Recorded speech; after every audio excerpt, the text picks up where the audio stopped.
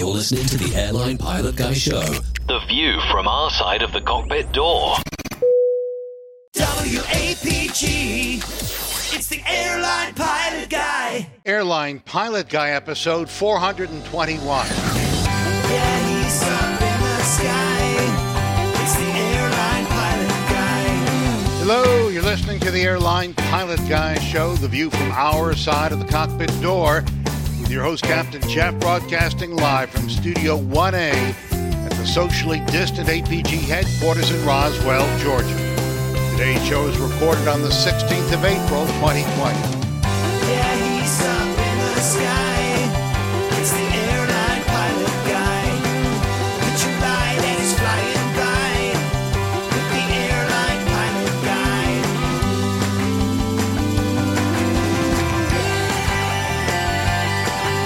In today's episode, hundreds of U.S. pilots and flight attendants test positive for COVID-19. In the Congo, a security guard accidentally shoots an Air France jet as it's landing. More news, your feedback, and in today's Plane Tales, the Butcher Bird. So get all settled in, tray tables and seat backs in the upright and locked positions. Electronic devices powered on. I'm Radio Roger. Flight 421 is ready for pushback.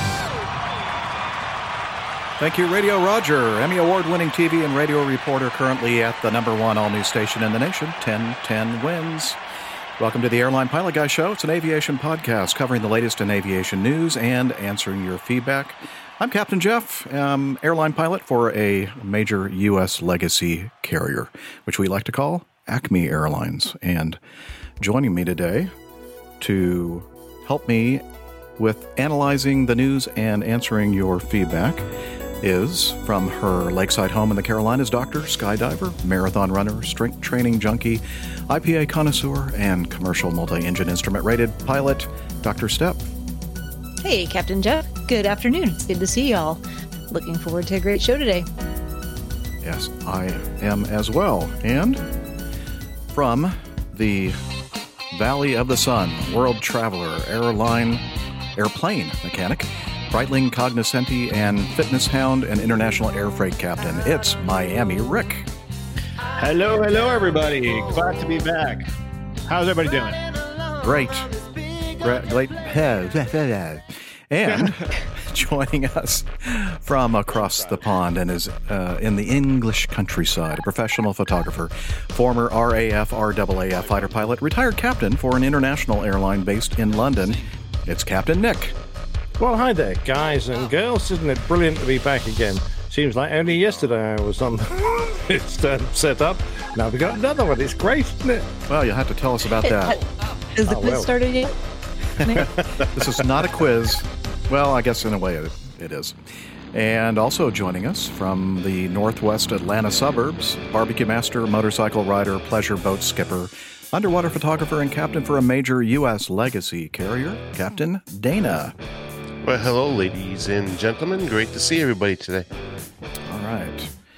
And let's jump right on into the news. Stand by for news.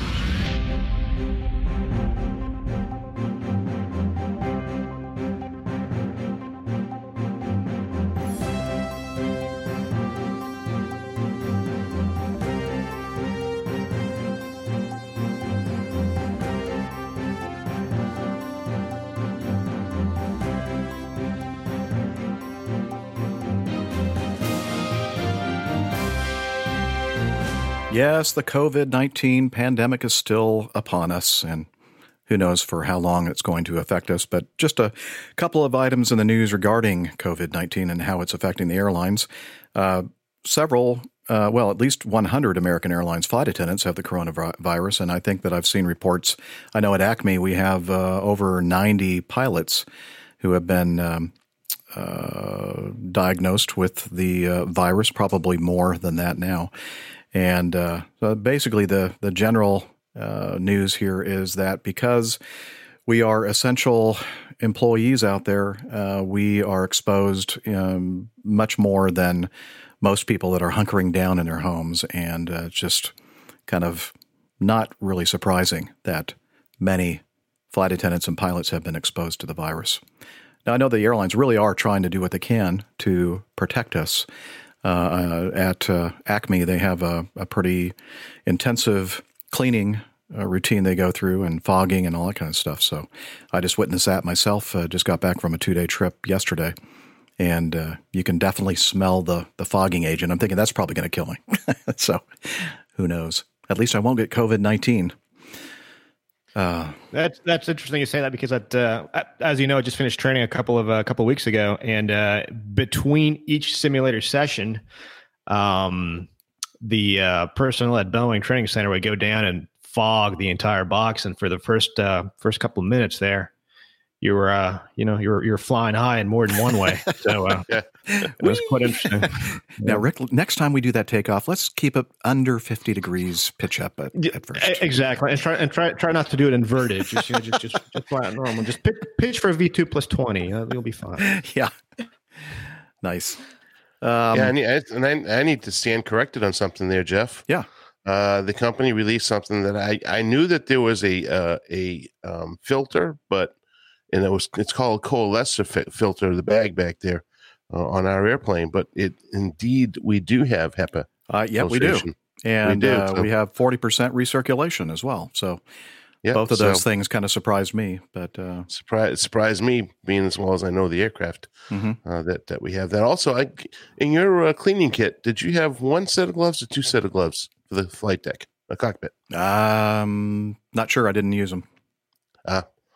Because they're giving us the cockpit bag that has that matrix solution in there, that cleaning wipe, and I had to split the gloves up with my FO because he had, he wanted to clean his side, and there's only one set of gloves in there. So you're saying that you got the thumb, he got the index finger, you got the middle finger, the guy got the fourth finger, then you got the pinky finger. I got fully fingered. So anyway. All right, the fully fingered glove. 3, 4, 5, 6, 7, 8 in this bag. 8 fingers? 8 gloves. 8 gloves.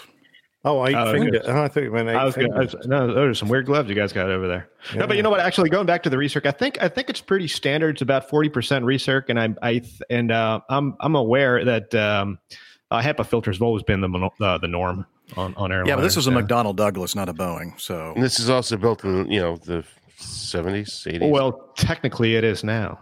Yeah. Well, really the opposite of what you just said. Technically, it's really a McDonnell Douglas. But it makes sense, Jeff, because think of it when they started flying these airplanes, there was smoking on the aircraft, right, in the back of the aircraft. True. So that would make sense that they would have a heftier filtration system built into that generation of aircraft. A lot of people assume, though, because the company put out a video talking about the cleaning and the recirculation and all that kind of stuff, and they didn't say a thing about the 88s and 90s. And so most people just assumed that, well, because they're not mentioning it, it's probably because we don't have that kind of filtration system. But we do. So it's good to know. I think I read something regarding that. The Boeings, at least at our company, they say about approximately 50% recirc on those, a little bit higher. But anywho, and then I think the other figure they put out there was that a complete I forgot the term they use, but the air is replaced every 2 minutes. The rate of whatever replacement, yeah, is 2 minutes, which is pretty good. So, like you got to hold your breath for 2 minutes before you can take the next one. Yeah. So if someone coughs near you, or if you let out some gas, you just kind of hold your breath for 2 minutes. Exactly. Yeah. Well, we on really long flights back when I used to fly passengers, we used to we had a procedure where you turn the recirculation fans off every 3 hours for 5 minutes to renew the air there, and actually with the recirculation fans off, your fuel consumption goes up just ever so slightly. So that's why we have recirculation fans on for to not have to burn that extra fuel if you don't have to. So the recirc fans, I guess, take some of the load off the pneumatics, apparently. Exactly. Yeah. Mm-hmm. Interesting. All right. Let's see. Dean Kamen, remember the old the thing that was going to revolutionize the way we we travel. Transportation was just going to be something that, they're going to build new highways just big enough for the Segway. Remember all that? I don't know. Maybe you guys were too young. No. Yeah. Highways for Segways? Yeah. When they Dean Kamen is the guy that invented the Segway, and who was it? Steve Jobs, I think, was really excited about it, and the other guy at Apple, Wozniak, were just like going crazy, thinking that this was just going to completely change the way we travel, and everybody was going to be on their Segways, no cars. No, it didn't turn out that way. Yeah, my 35-mile commute to work would be awesome on a Segway. Yeah, wouldn't it? No. They're not even legal in the United Kingdom. Which I think is very unfair. If there's anybody here on the panel, I would say that Steph would be the one that would think that was a really cool thing. Oh, yeah, it should have three. I need to run around at work. And here's another thing. How would you drive a Segway on the wrong side, in England? How do you, because, that doesn't even make sense. I don't know how you do that. So, well, you wouldn't do it for very long if you're on the wrong side because you get run over. Well, anyway, we went down a rabbit hole. I'm sorry, or a rat hole in this case. So, Dean Kamen called up Fred Smith, the CEO and chairman of FedEx Corporation, and said, "Hey, we need one of your big airplanes because I'm going to get a whole bunch of PPE, personal protection equipment, for this hospital or hospitals in New Hampshire." And so Fred said, "All right, Dean, we'll get you one too. Get one to you right away." I don't know if he sounds like that or not, but that's the best. From the South? I don't know. I have no idea why I said I had a Southern accent like that. I really don't. It just kind of came out. Memphis. Yeah, Memphis. There you go. I don't know. There you go. Yeah. Anyway, the healthcare workers, first responders, and others on the front lines in the fight against COVID-19 across New Hampshire are the main beneficiaries of a shipment of 91,000 pounds of protective equipment that arrived at Manchester Boston Regional Airport Sunday. Inventor Dean Kamen facilitated the shipment via FedEx cargo plane from Shanghai to the Granite State.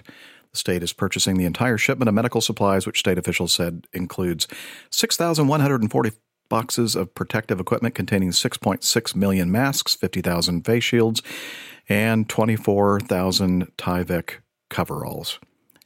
All right. Anyway, so that was kind of some positive. Good news for a couple of my best friends from med school work in the Manchester, New Hampshire area. Oh, neat. One is an emergency medicine doc. The other one's an OBGYN. So this is good news for them. Very good news. Definitely. All right. Let's see. Scrolling down. I guess that's the only couple of items we have in our COVID-19 folder. But, oh, no, I take that back. Air Canada. I've skipped the top one. Air Canada has reconfigured 3 777-300s to accommodate cargo-only operations. They removed 442 seats, allowing double the cargo capacity. These aircraft will fly critical medical and vital supplies to and across Canada. So there's some more news regarding COVID-19 and adaptations in this new normal that we're living in. And anything else to say before we move on to other news items? I've heard people call passengers self-loading cargo. Yes, they are. Sometimes they need help. Indeed. Yeah. If you take the seats out, they can have a problem. True. Very much so. I don't know where I was going with that. Just the regular cargo here, not the self-loading. Okay. We're not sure either, Nick, but just you want me to just move on then? Yes. Okay. B. This is a good one. Well, it depends on your perspective, I guess. Not for the guy that got ejected. French pensioner ejected from fighter jet after accidentally grabbing bang seat handle. Bang seat handle? You call them bang seats over there? Yeah, nickname, yeah. Okay, never heard of that. This is from theregister.co.uk.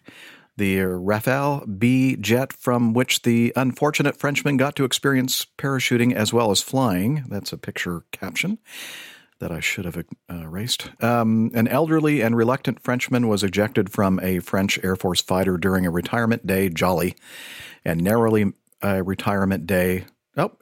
missed taking the pilot with him. An investigation report littered with unintentional howlers has revealed. The unnamed 64-year-old was ejecté. How did I do, Steph? Ejecté. Close enough. Okay. You just did ejaculation. But Well, that that's another. Yeah, did I just say that in French? My apologies.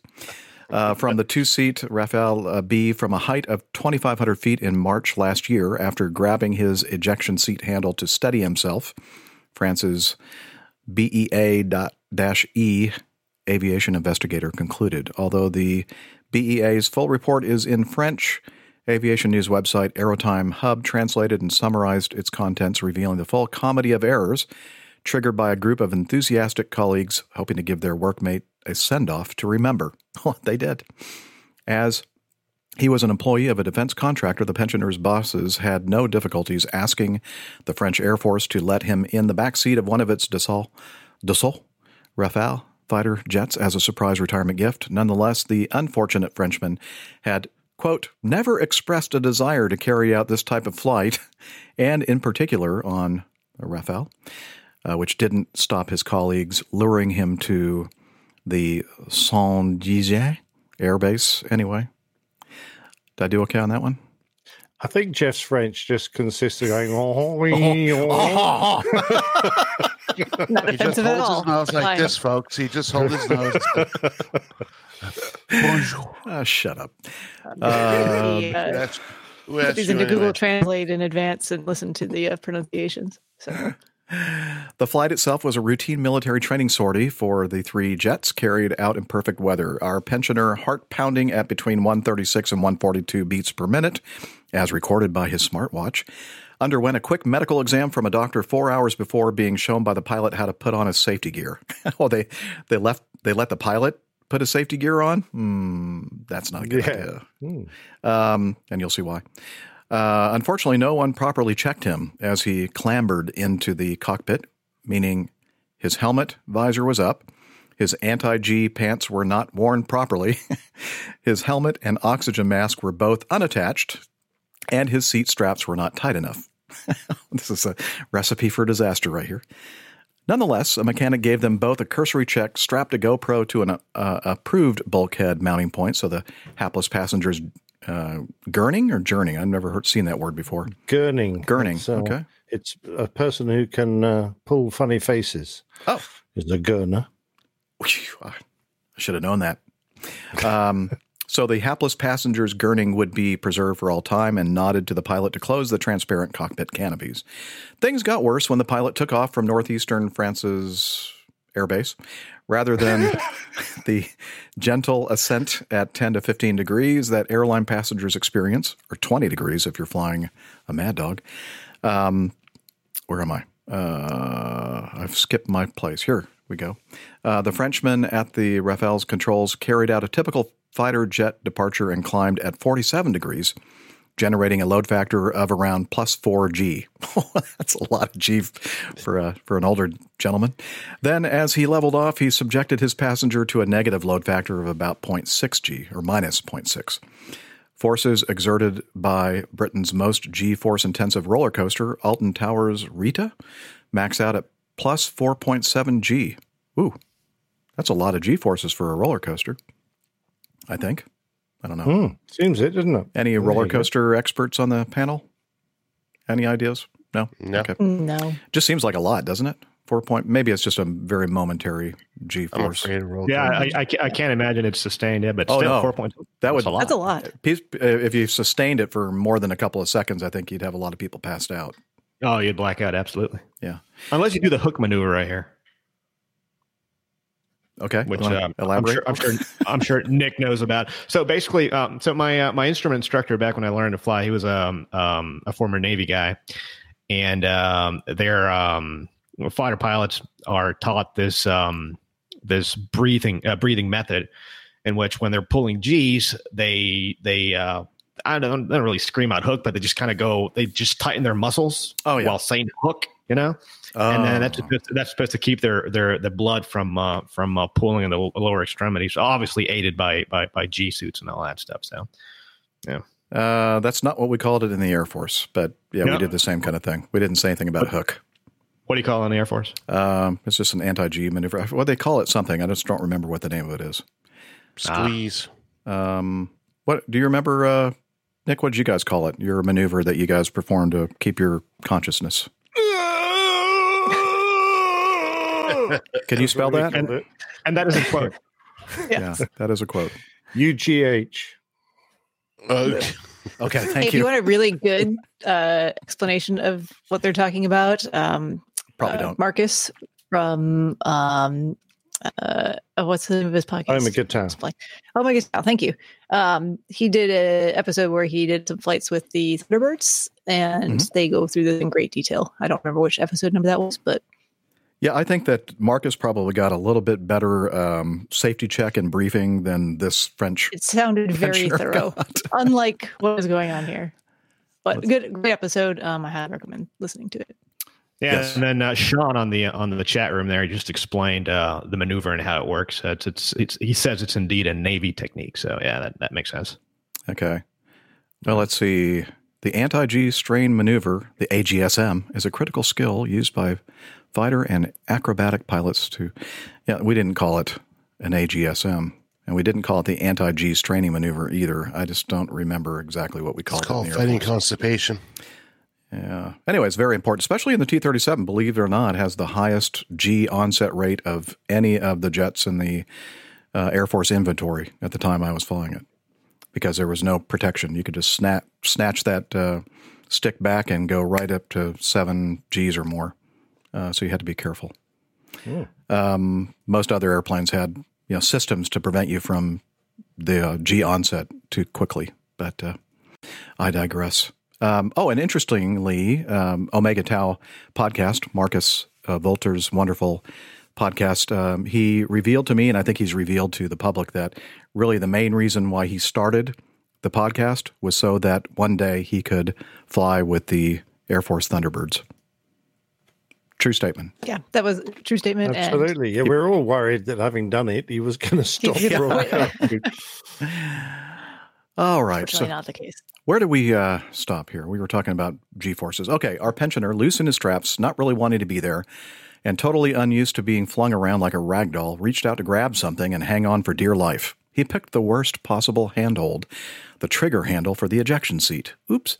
After the customary loud bang and whoosh, he ceased to be part of the jet's payload.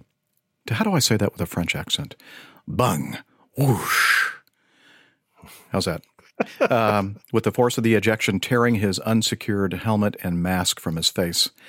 The Rafale B's command ejection system is meant to fire both seats if one of the crew pulls the handle. A very confused pilot, however, was still sitting in his newly canopy-free jet wondering what the heck had just happened.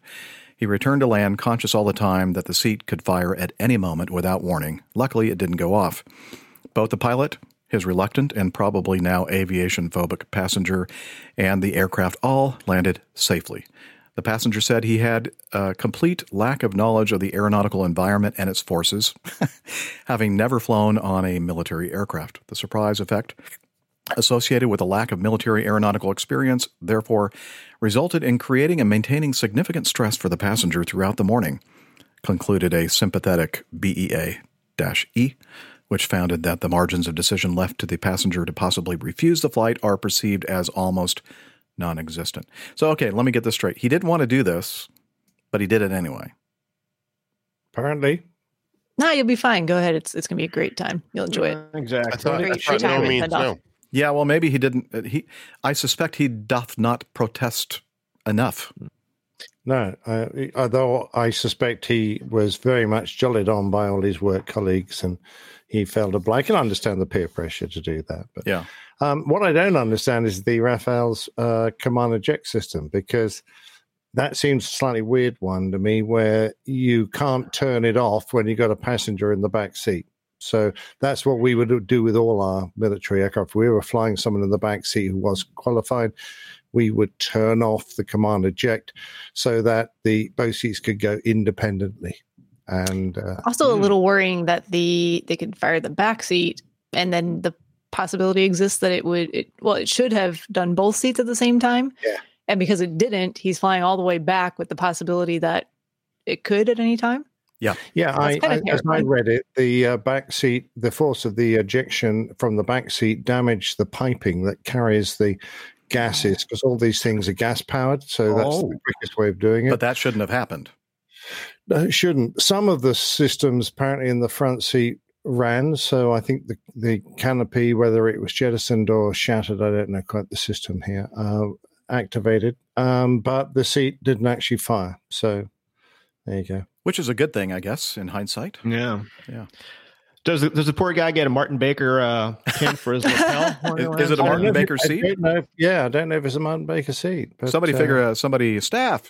figure that out.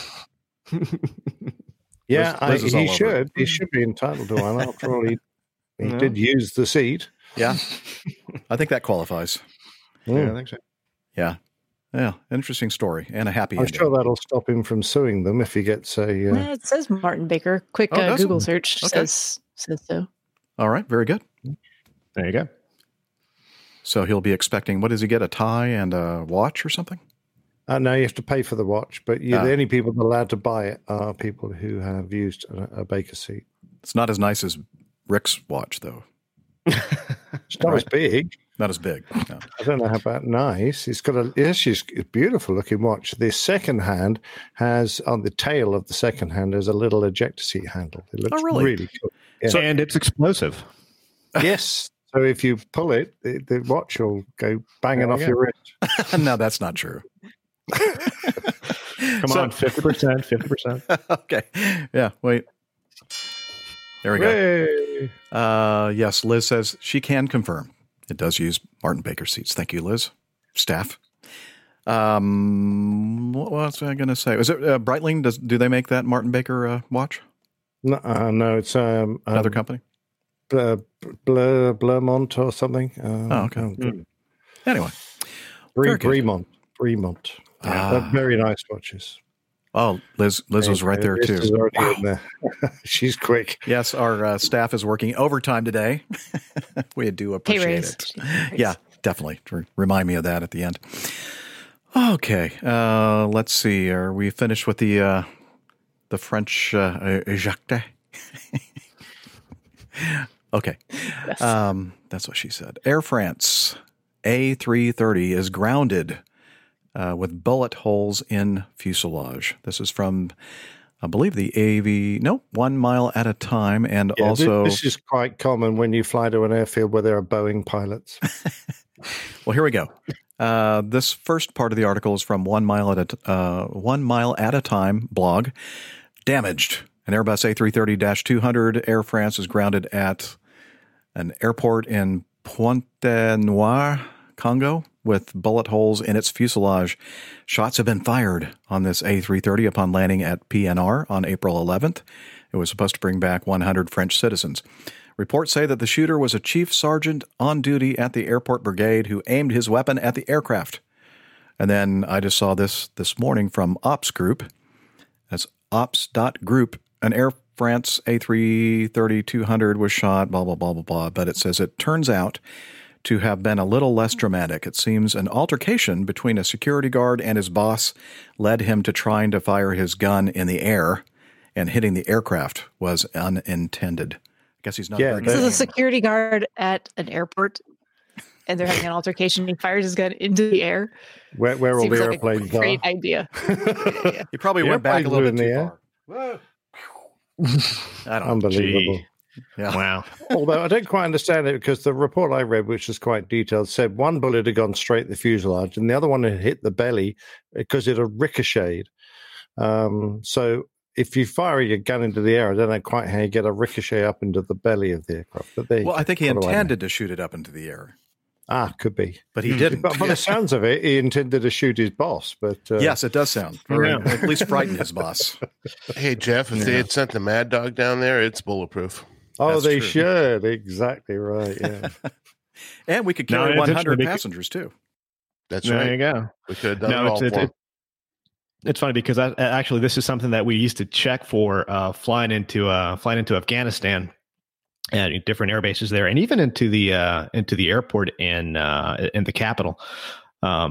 You'd land and you'd have the mechanic on board actually do a very thorough walk around to look for bullet holes, and it's interesting because the way not really into Kandahar. But flying into Bastion or Bagram, the airbase itself, there's a special procedure we use where we stay. It's approach control is run by the Air Force out there, and the way they do things there is they kind of keep you, high over the field itself, and you do this high rated descent spiral kind of maneuver in the valley to keep you away from as much as possible. And if you and we usually fly in there, the cover of night to try to just minimize the possibility of being shot at. And so you fly with all your lights off. It's actually when you cross into Afghan airspace, you turn and you descend through 18,000 feet. You got to make sure that you have all your lights off, even your navigation lights off. Every light is off, and you fly the entire approach without lights. And you turn the landing lights on if you want to, on very, very short final. I'm talking, by the time you get to 300, 200 feet minimums, if you need to see the runway. But by that time, your eyes have become accustomed to the lower light conditions. And the runway lights are they demarcate the runway very, very well. So a lot of times we wouldn't even turn the lights on. So it's an interesting scenario flying in there. You're looking out for bullet holes. That is interesting. Not your normal. Yeah. No, very much a all. military procedure, I assume, Rick. Oh yeah. That's it. Particularly the high and staying high and descending in the valley there. It's quite interesting. And if you ever do it during the daytime, you go, holy smokes, this is how close the mountains are. And I tell you, flying in Afghanistan, it's like flying in the moon. It's like flying in another world altogether. It's breathtakingly beautiful, but amazingly dangerous as well. Glenn from Wellington, New Zealand, asks, how does Dana know that the Mad Dog is bulletproof? I don't know. What, you want to tell us anything, just Dana? trusting it there. I just trust the airplane. Okay. I thought maybe you have some experience with shooting the jet or something. No. Just okay. It's just the airplane is just so well built. It's a freaking tank. Yeah, it is. It is a tank, actually. All and right. You have to be a really good shot to hit something that small compared to a Airbus or Boeing wide body. You're right. All right. Item D, accident. This is from aviationherald.com. A Conquest Cargo CVLP near Miami on February 8th. Both engines failed, forced landing at sea. That was February 8th of 2019. We talked about this on an earlier episode, but we didn't know much about what happened except that the engine stopped and they ditched the aircraft. So there is a preliminary report, I believe. A final report. February 9th of this year, the NTSB released their final report concluding the probable cause of the accident was the captain's decision to continue with the flight with a malfunctioning left engine propeller control and the subsequent loss of engine power on both engines for undetermined reasons, which resulted in ditching into the ocean. Contributing to the accident was the first officer's failure to challenge the captain's decision to continue with the flight. And so basically, in a nutshell, on the way over to Nassau, they had some issues with the propeller control on one of the engines, and they reset the system, and it seemed to work okay on the ground in Nassau. And I don't remember the exact details here, but they decided that instead of waiting for maintenance to get over there and to thoroughly check the thing out, that they would go ahead and risk flying the airplane back to Florida. And turns out that was kind of a bad decision because at a certain point in their flight on the way back to Florida, they started having that same problem with the left engine propeller control. And the first officer basically said, why don't we go back to Nassau, which was the right thing to have been performed in this case.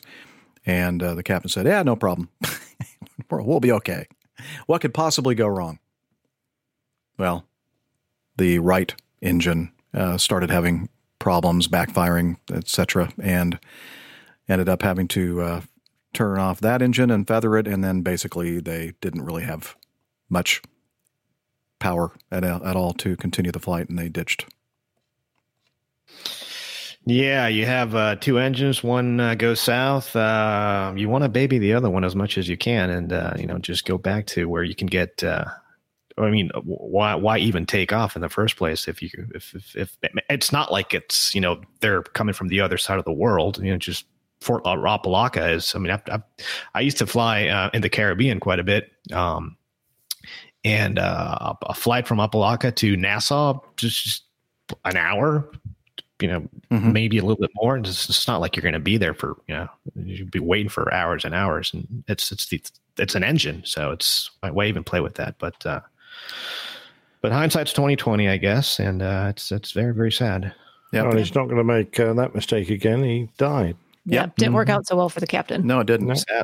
And he had a lot of experience, 23,000 hours total, about what I have. And wow. 725 hours on the accident aircraft. And so it just goes to show you, no matter how much skill you have to have good judgment. And that's probably more important. You know what it is, actually? And I just read a book called Tales from Corrosion Corner not too long ago, actually. And it deals primarily with the cargo outfits in the 60s, 70s, and 80s. And the early 90s, based out of MIA, and a lot of these types of aircraft, they're the old Convairs, the Connies, the DC-4s, 5s, 6s, even some DC-3s and C-46s, and a lot of times these airplanes were, they're maintained, but not to the standards of, I guess, a more established type of outfitter operation. And so a lot of times they'd get indications about, engine issues, and then they would chalk those up to just instrumentation and not actual engine health. So, and if it was a recurrent issue, then it wasn't really something to be, I guess, worried about. So I can kind of see, based on that way of seeing things or that type of operation, that he may have thought, that was an instrumentation issue versus an actual engine problem. But certainly it was. They wouldn't have considered having maintenance, flown over from the mainland to Nassau to have it checked out if it was anything else. So I don't know. It's just kind of reading that book kind of gives me that little bit of that point of view, I guess, that I can kind of see where the guy's coming from. But still, we've talked about before too, to Rick's point a little bit, sometimes with, if they've seen similar issues in the past and it hasn't turned into anything serious, then it gives you perhaps false confidence that it would be okay the next time it happens as well. Yeah. They didn't mention anything about that happening in this case, but I know there's been other accidents and incidents we've talked about where, something's not been right and it turned out okay. So the flight ahead of us, they made it. So I'm sure we'll be okay too. Yep. Yeah. Yeah. Not always. Can't be complacent like that. Nope. No, you cannot.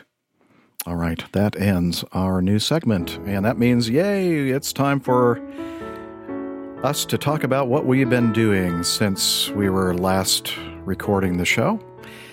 And again, we'll continue with seniority order and hear from the good doctor. Yeah, well, let's see. What have we done since the last show? Last show was on Saturday last week. Is that right? Just been up to the usual in terms of work stuff. Unfortunately, it's getting a little bit slower and slower for us as well, as people don't want to venture out of their houses quite as much. So that's not terribly encouraging, but we'll keep doing what we need to do and keep working as best we can and as much as we can and try and keep as many folks that work for us employed and busy as well. So hopefully, just kind of the same there. Some nice stuff on in terms of trying to distract all of us from these things going on with COVID-19. Pilot Pip, you've heard of him, Plane Safety Podcast, hosted I'm sorry. Yeah, I know. Lesser known figure in the aviation podcast world. That's not true. No, everybody knows Pip. Everyone knows Pip. Yeah. Put together a wonderful pub quiz type event last night that Nick and I participated on. And I was really impressed with the amount of effort that both Pip and actually Nick contributed quite a few questions and the effort and work that they put into putting all that together for us. So thank you guys. That was a lot of fun. It's 3.5 hours of my life that I'll never get back. But it did take a while, didn't it? Who won? Well, so a little bit Adam. of, well, Adam Spink scored the most points. But in the end, Pip gave the win to Micah, Main Man Micah. Oh, okay. Was there any prize? Despite the fact that Adam had about 30 more points than Than anybody anyone. else, he said, well, what we're going to do is call it a draw and we'll have one question now to decide who's the winner. And I'm going, really? Well, it's really not fair to be in any kind of a quiz with Adam Spink. Especially not one that relies heavily on aviation history type stuff. Oh, yeah. So, Yeah, he it knew was- just about everything. Wow. Mhm. So what was the grand prize? Anything? A whole bunch of plane safety podcast points, and we What have are those determined good that those for? are not very valuable. Okay. I was just wondering. Oh, they can be redeemed for all sorts of things, but it's really hard to do that. Yeah. I mean, Steph has about 3 million, I think. She's I had do. a I lot. keep giving them away to other people, though. Oh, okay. Fair enough. Whenever I run contests. I think I have zero. Bragging rights. What else do you What's want? that? It's bragging rights. That's, Exactly. Yeah. Exactly. there you go. I mean, to give you a clue of how good Adam is, we had a question about the Hindenburg. And the question I said, well, this third party, and this was the hardest part, what two symbols did it have on its fuselage, or what symbols did it have on its fuselage on its very first flight? And Adam remembered that it had swastikas, but he had forgotten that it also had the 5 Olympic rings, because it was Berlin's turn to host the Olympics that year. So they painted that on the side. But that was one of the few questions he got wrong. I was going, wow, I was impressed. I was just happy there was one of the music questions that I got right that Adam did not know. Oh, That was my That moment was of not music. triumph. That was like the worst 8-track stereo in the world. Well, it was supposed to be difficult to recognize. He had sped up and slowed down and played backwards. And I'm going, I have a hard enough job working out music answers at the best of times. What was the song? Oh, there were a whole bunch of them. I've got actually, Come fly with me. Yeah, Sinatra. We had just all aviation related ones. Danger Zone, obviously. Oh, they even had you can always go around. Yep, you can go. Wow. Let's go around, and no one knew who had or sang it, because that was one of the points as well. So I think I know who did. I didn't write it down, so you could say anything, and I would have no idea. I just But anyway, forgot. if anyone's interested, it is posted to Pip's YouTube channel, I believe, so you can go back and play along, even though it's not live anymore, if you want. Excellent. All right. And And, that's what else? planesafetypodcast.com. PlaneSafetyPodcast.com, I think. Someone will correct me if I'm incorrect there. Yeah, it was very And- good of the PT UK guys, Matt, to Yes. actually do all the button pushing. Yes, a lot of help from He's a them behind wizard the scenes. at all that stuff. Yes. Mhm. And the only other thing, just reminiscing about 2 years ago today was the day I ran that Boston Marathon in the monsoon conditions. So I've got I swam from Hopkinton to Boston t-shirt on today. It's been All nice right. watching all of my friends post pictures from that day, or all their memories pop up on Facebook and social media and whatnot. So I can't believe it's already been 2 years. I since know. then. It's crazy. I was supposed to be leaving for Boston tomorrow because the marathon was supposed to be on Monday, but it's been moved to September. I'm not running that marathon this year, but I was going to go spectate and then go on to London, which was supposed to be next Sunday as well. So Oh, see you in well. October, I guess. Yeah. Yeah. Okay. Let's move on to Miami Rick. Well, I have been doing a lot of flying, certainly, but doing a lot of work around the house. Just because we're, as you all know, we're redoing the courtyard up front, and then the backyard, and and then the gutters and just fountains, and it's a lot of work here. So, been doing that, and also reading up on Chapter 10 of the Flight Operations Manual that I have to kind of know inside and out when I start heading back out on the road here, hopefully in about another week or so. So I kind of have to have that be well versed in that. So that's really it. Haven't really left the house much. So, All right. Speaking Just of, things that you're building and stuff, I built this in my backyard. I'm right in front of the window here. You can see that in my backyard. I built a nice I little know pond you and do waterfall. fantastic work. Look at that. I just did that. It just took a couple days, but Just a couple of days. That's all. Where did you get the manatee swimming around inside it? well, I don't really Yeah. want to talk about it because I think that's against the You law. watched Tiger King on Netflix? Yes, I did. All these people are able to get all these exotic animals. I have no idea. There's some source out there. Yeah, I finally watched my first episode of that, and I thought, okay, I can kind of see the appeal of that show. I haven't yet. I don't know, and I just keep seeing these things. There's all these funny memes, and I feel like I'm not in the know, and I'm this close to just giving it. Just know it's a train wreck once you start. You can't stop watching it. Really? Yeah. I don't know. Exactly, like rubbernecking a wreck on the highway. Oh yeah, for sure. Good Lord. Anyway, all right. So looking forward to hearing when you get out there and start flying again, Rick. Yeah. I'm gonna put out a couple of crew logs here and bringing everybody along. Nice on the first couple of trips there, and it's gonna be fun. It's gonna be a good time. That'll be awesome. All right, Nick, how is the health situation going for you? You don't sound like you're coughing as much as you were in the past. It's fine in the mornings. Gets worse during the day, but still there. So it'll be 5 weeks in a couple of days. I'm going to have a chat with the doc tomorrow just to make sure that things are still okay. But no, I'm keeping myself busy, and we've just been locked down for another 3 weeks. So not much else to happen, luckily I've got you guys to keep me amused and give me something to do, give me a purpose in life. So how's Jilly holding up with you being at home all this time? Well, I've had to take all the knives off the wall now and lock them in a drawer. Apart from that, we're doing all right. She keeps whispering to the dogs. I don't know what she's trying to teach them, but they're starting to look at me askance. So she's going, I'm getting a bit worried. Sick 'em. Kill. Rip his throat out.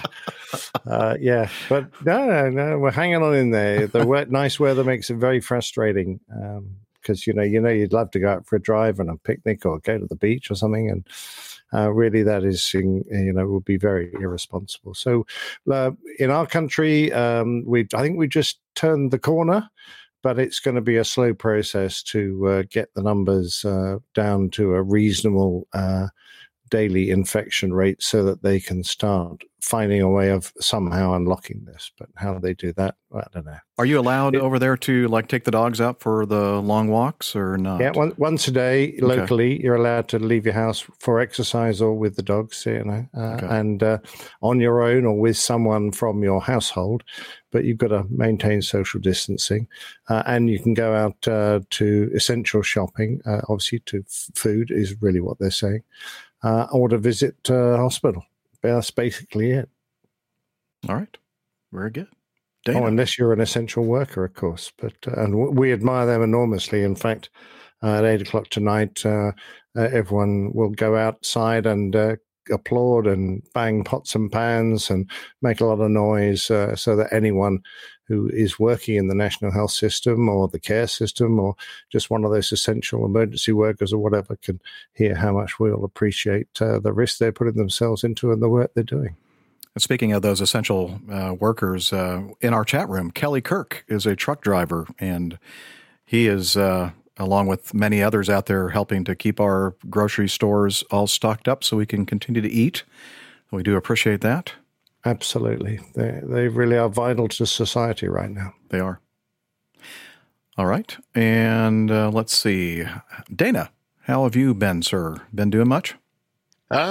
Pretty much doing the same thing everybody else is, low key. However, I'm part of that essential work group, so I had my trip taken away from me last week. I need to stop you. Hang on. All of us here on the panel are essential workers. We're podcasters.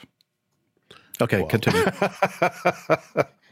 At least you're keeping that social distance. Fortunately, work from home is perfect for us. No, even though it's essential. I was listening to another show. I think I mentioned this on the last episode that said that actually, now maybe it was just in that state, but podcasters are actually written down as like news people are essential workers. I thought that was pretty funny. So I can take my APG badge and go out into the. Yeah, I'm sorry. I meant to do those certificates for you guys, your ID cards, and I just didn't get around to it. I'm sorry.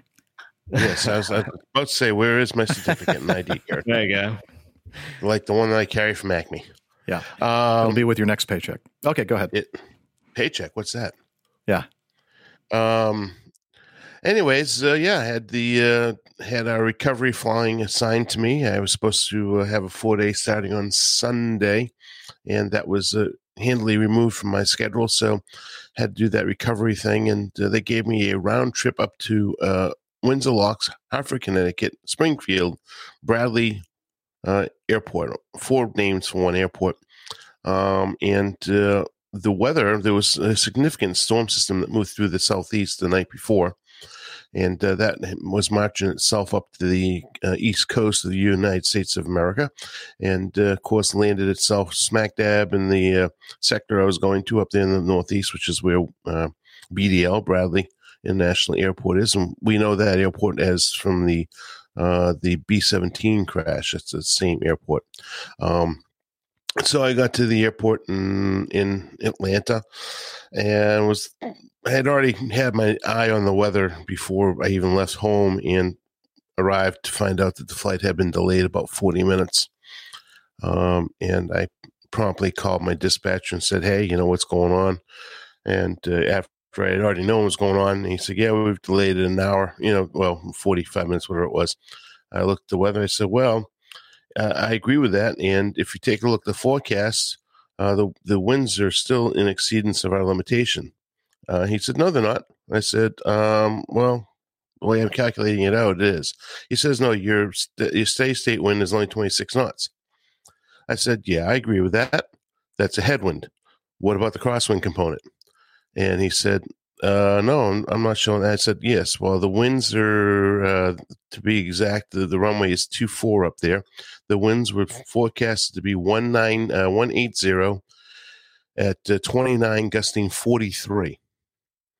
So I put that number in there with, of course, it being roughly 50 degrees off the runway. And it came out with 33 knot direct, crosswind, which is an exceedance of about 30 knots. So we had a nice little conversation. He said, yeah, and I do see that now. I said, I'd just like to delay the flight another half hour. He says, no, let's do the full hour. So we ended up delaying the flight almost. It actually almost was 2.5 hours late. But that was my call.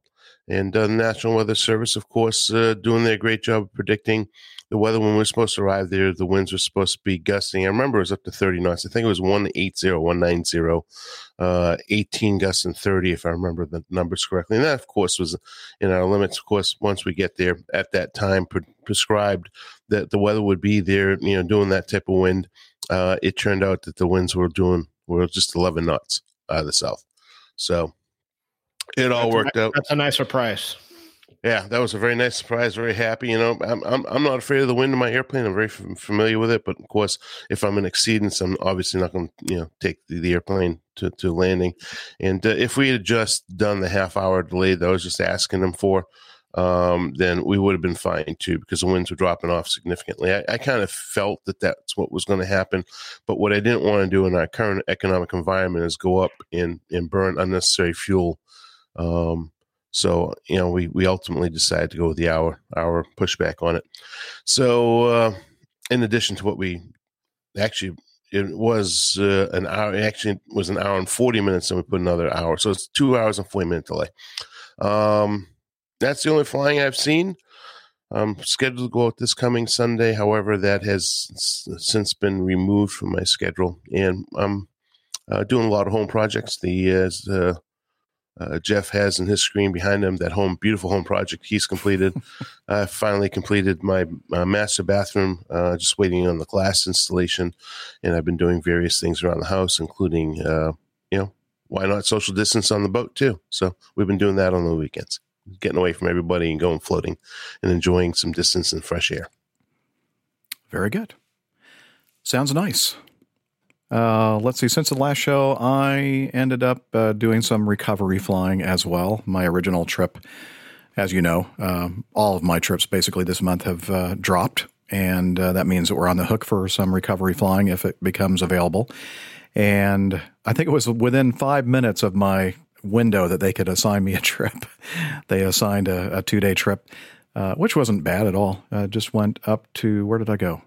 Philadelphia, yeah, and kind of late at night, got in just before midnight, and then stayed right near the airport there at the Embassy Suites Hotel, which is not actually on the airport itself, but it's within a 5 to 10 minute drive.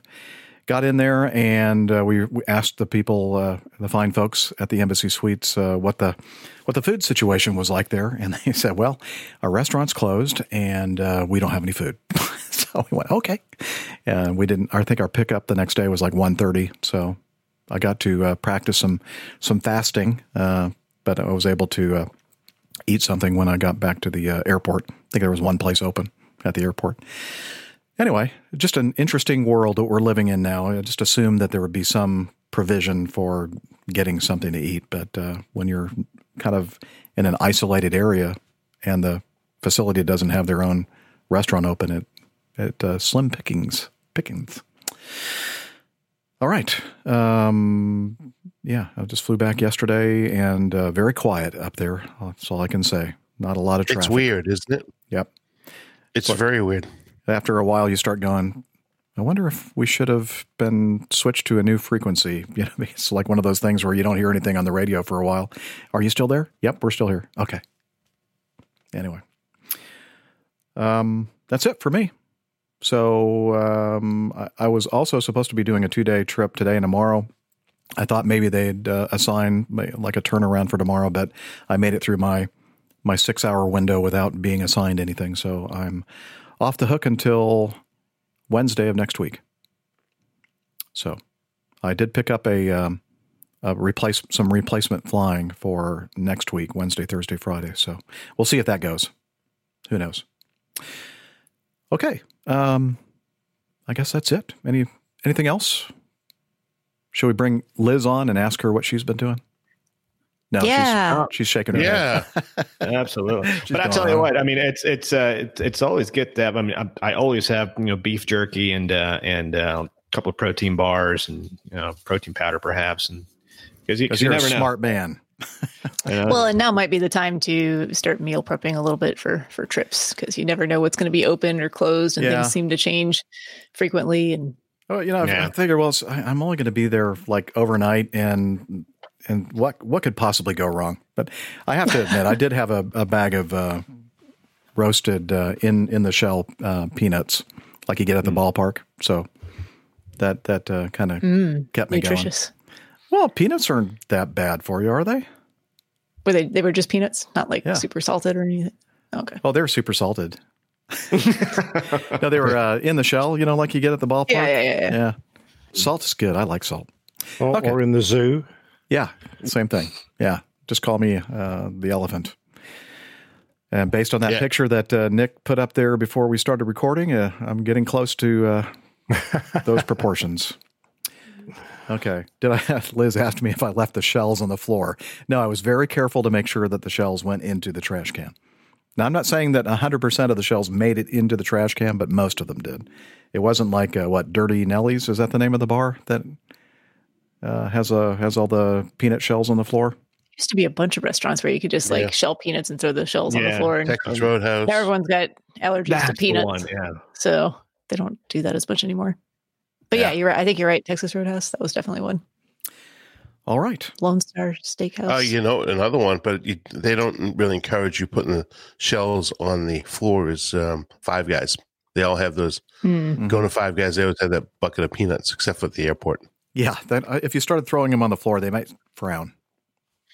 Yeah, I think they would frown upon it. Yeah, or Morton Steakhouse, I think they do that too.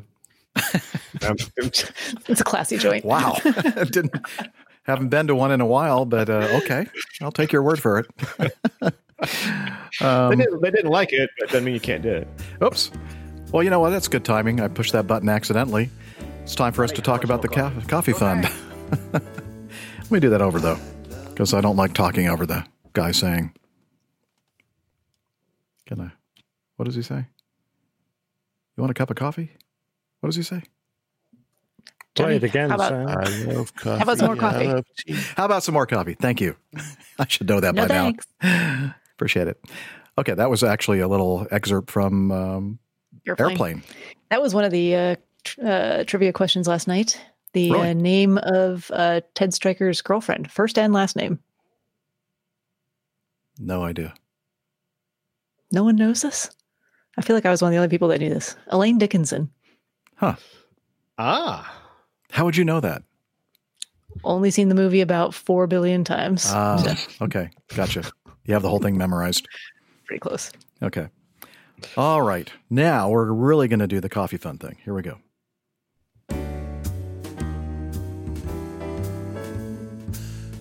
Johnny, how much more coffee?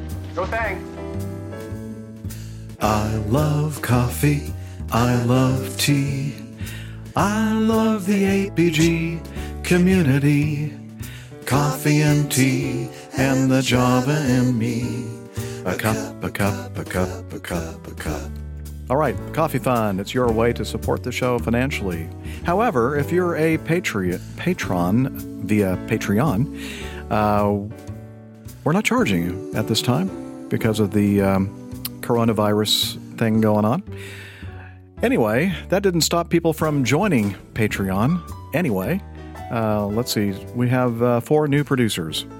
Sasha Beer, Andrew Vandersog, Jeff Hilb, and Alan White. Thank you for becoming new producers of the show. Of the show. And we have a new executive producer. I guess let me see. I got something here to play. There we go. Carl Hoody, in parentheses, lobster. Why did my music stop? Darn it. It's one of those settings I have in my soundboard that I forgot to correct. Anyway, Carl Hoody, Houde, is a new executive producer of the show. So thank you very much, all of you new patrons out there. And just as soon as we start recovering from this COVID-19 thing, we'll start charging again. But in the meantime, relax and enjoy. And we also have some folks that use the Coffee Fund Classic method since the last episode. And many of these are actually patrons. And they are Alan Loveday, George Leslie, Patrick Hosford, Mazutz Karim, Tony Stubbings, and Fitzjames Muscadin. And so thank you, all of you, for your generous contributions to the show. We do really appreciate that. And if you're listening out there, you want to join this great group of folks, please head over to airlinepilotguy.com/coffee. You'll be glad you did.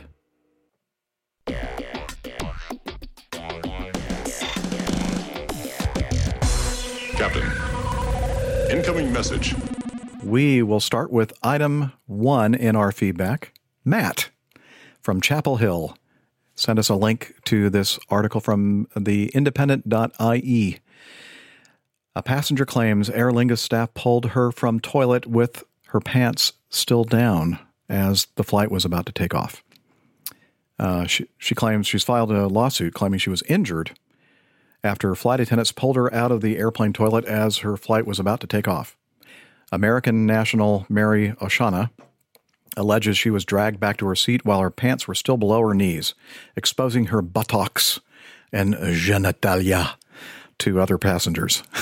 She also, that's not French, is it? She had French genitalia? Yes, she did. Well, okay. I don't know. Maybe not. She also alleges her hip was injured during the incident and that she was the subject of laughter from other passengers. Let's see if we can get that. The bizarre case was filed with a U.S. court last week. Ms. Oshana from Skokie, Illinois, is seeking a jury trial for damages claiming airline staff acted unreasonably, carelessly, and negligently. Aer Lingus has declined to comment on her claims. So, according to her filing, they were taxiing from the departure gate at O'Hare International in Chicago, remained stopped on the tarmac for around 30 minutes before it taxied on towards the runway for takeoff. While it was stopped on the tarmac, she left her seat to go to the toilet. According to the complaint, about 20 seconds after entering the toilet, she heard one or more persons banging on the door, telling her she needed to return to her seat. By this stage, she was seated in the toilet with her pants down.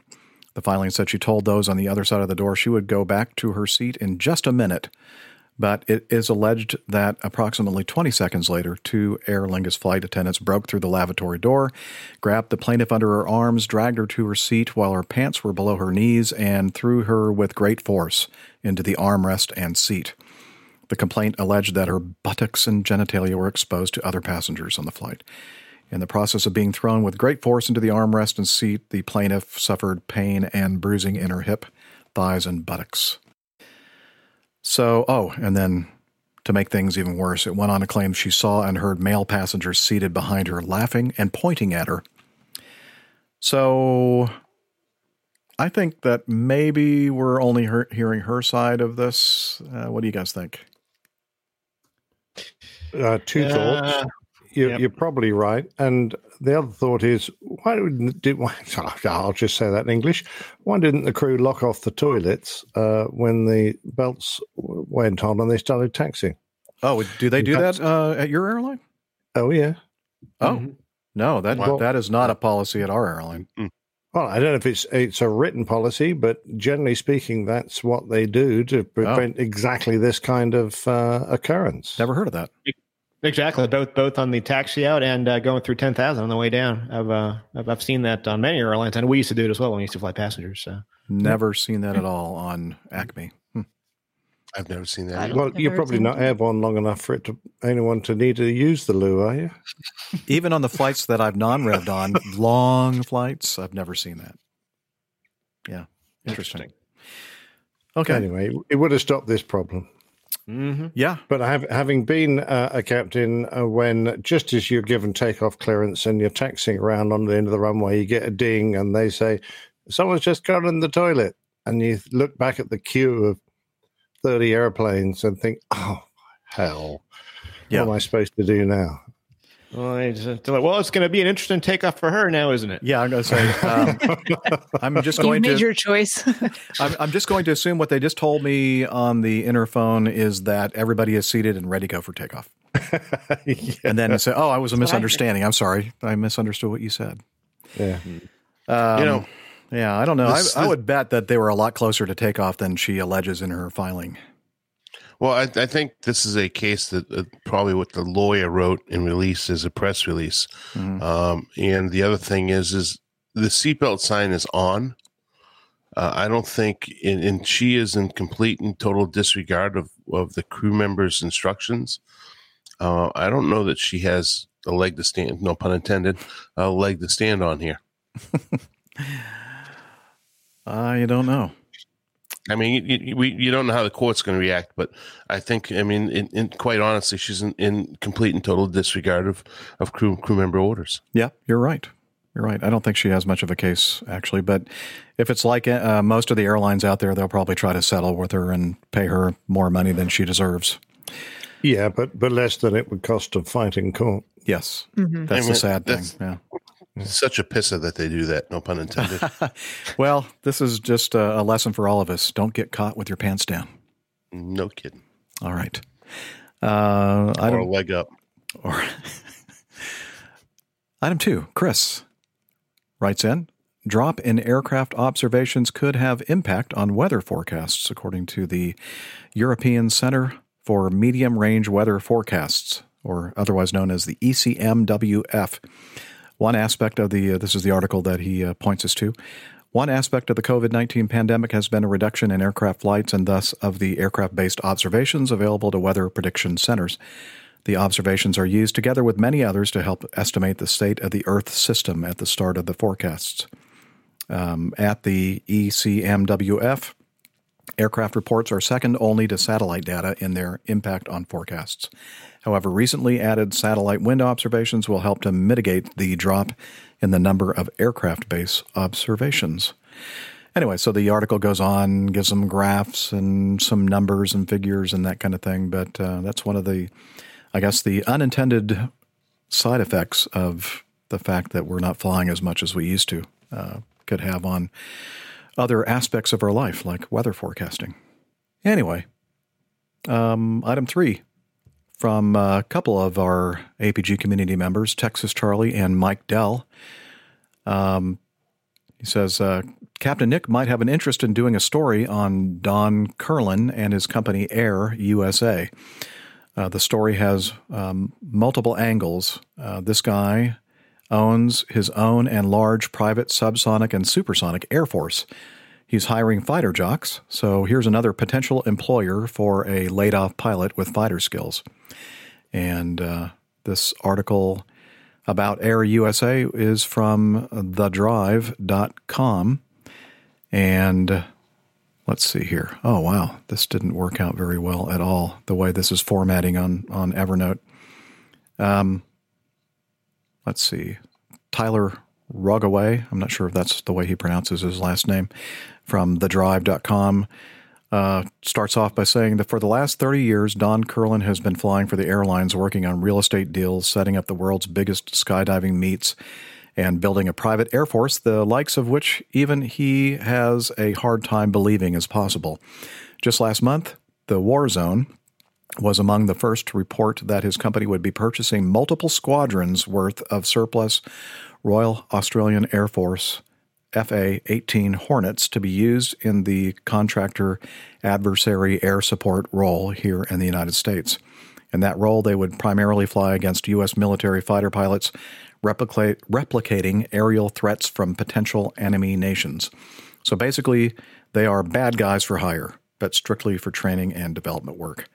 Now, not only do we have the details on the purchase, which is even more impressive than it initially seemed, but we talked at length with the entrepreneur owner of Air USA, located in Quincy, Illinois, about his company's past and what is turning into a remarkable, if not downright historic future.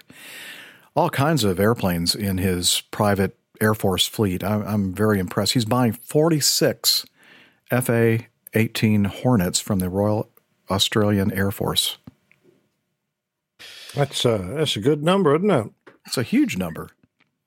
Now, I have a question for Nick here because, obviously you flew fighters for many years. How would this gentleman handle currency requirements for the pilots that he employs, or how do you stay current on a fighter? I guess it will be probably a mirror image of the United States Air Force's requirements. The FAA will give him a special license to run these aircraft, and he'll have to write up an operations manual which dictates how many hours these guys get and how often they fly. But what they'll be, I don't know. But they certainly, in the most recent times, military pilots have not had any huge requirement for currency. You can get away with 8 or 10 hours a month. It's not ideal, but that might be the minimum. Yeah, that's interesting. But I mean, what is interesting for me is that the aircraft that I used to have my name on when I flew the Australian F-18s might well be in his fleet. Oh, I thought maybe that the Canadian that was going to be my question. Yeah, didn't the Canadian Air Force get some of those? And yeah, I think they got a bunch. I don't know how many they got. 18, 20 of them. Mm-hmm. And then this guy has taken a big number. Mind you, I suspect he'll probably use some as break them up for spares. Yeah. That's what I was going to ask. Because I mean, for these older aircraft, the maintenance costs and the ability to maintain these aircraft is going to be, I would think, would be so high that it wouldn't even make it worth it. I think he's probably going to hire ex-military F-18 engineers to look after them for him. He'll probably have a cadre of experienced guys, and then he'll just take on lots of other guys to do it. I don't think they're particularly difficult aircraft to maintain. I mean, like most modern fighters, they're modularized. So, if you have a box that breaks, you just pull it out and push in a new one, and then send it off to second line or third line. It depends how much people are going to charge him to repair all this stuff, or whether he can do it himself. He won't have to do that much on the weapon system, I wouldn't have thought. He won't have to keep it that serviceable. I suspect they'll use some other way to represent whatever enemy force they're going to do. They don't need to be able to fire missiles and that kind of stuff. I mean, there is a outfit out of Cartersville, Georgia, known as Phoenix Air Aviation. They've been doing this for a long time with Learjets, Lear 30, 35s. There'll be electronic countermeasure simulations. So I would have thought, and also just plain target runs. But this will be more like an aggressor squadron, right? Sort of thing. But it's obviously cheaper for the Air Force to rent these guys to be their aggressor squadron than it is to build their own and have pilots there all trained up that can't actually take an operational role because they're currently current on something, that's not in the modern inventory of aircraft. So just thought this was interesting with regards to, you're talking about how many they purchased and using some for parts, but so 36 are flyable today, the other 10 are not, but they're planning on putting every single airframe back into service because with the deal, they also included all of the RAAF's spare parts inventory and test equipment. Oh, good. Valued at $1 billion alone just for that stuff. Yeah. Well, they must have a pretty impressive contract with the United States military in order to be able to afford that kind of money. Yeah, for sure. Interesting niche market. And I tell you, when I started out at Acme Giant, one of the guys that came over, he was a pilot for a privately owned air-to-air refueling company called Omega I've seen their aircraft. Yeah. He flew the 707 there, and they're actually I up until that point I had no idea this was even a thing. So I think I saw. Didn't we see one of those at Farnborough? A couple of years ago. Right, KC-10, I think. Yeah. Yep. Had Omega written on the side, and I thought, what the heck is that? Yeah. Now, in Evernote, I saw the picture of some of the Australian F-18s lined up, and the one in the foreground with its head away refueling probe out was 114. And I spent many an hour in the seats of that because that was our Squadron's 2 sticker. So, I used to carry out check rides in the back and also fly it, single seat. So, yeah. Very nice. I was trying to find Mike Dell's comment. He said, if they had some spare F-111s there, he wouldn't mind going back up on one of those babies. He used to be a weapons systems operator on the F-111 in the Air Force. I don't know. I think his mind would be willing. I'm not quite sure if his body would be up to it.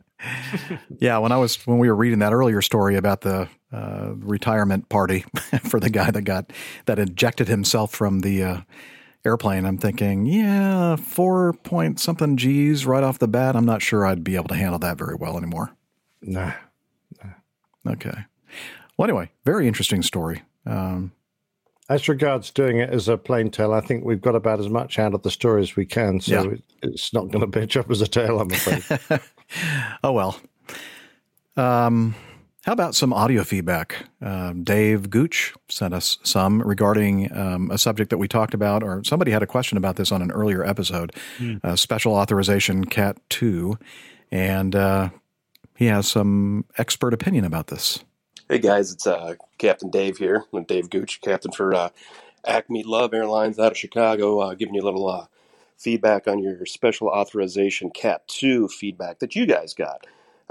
Rick and Dana were both kind of right on some of the parts on there, but the special authorization doesn't have anything to do with the RVR. It's about the reduced lighting. So if you lose your touchdown zone or your centerline lights, they become inoperative on a Cat 2 approach. Our airline is authorized to go down to the regular Cat 2 minimums, assuming that you have, like Dana was talking about, the correct RVR, your touchdown zone RVR and rollout RVR available. We can go down to the Cat 2 minimums, assuming that we use our HUD. For airlines that use the Autoland, you can use the Autoland. I tried the Autoland in one of our planes, and it doesn't work very well, and it's because it's not installed. But anyway, hopefully that gets you back up to 50%.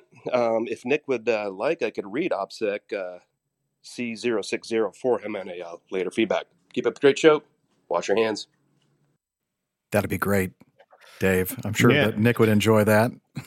Yeah, absolutely. I'm probably sleeping right now. It would be perfect.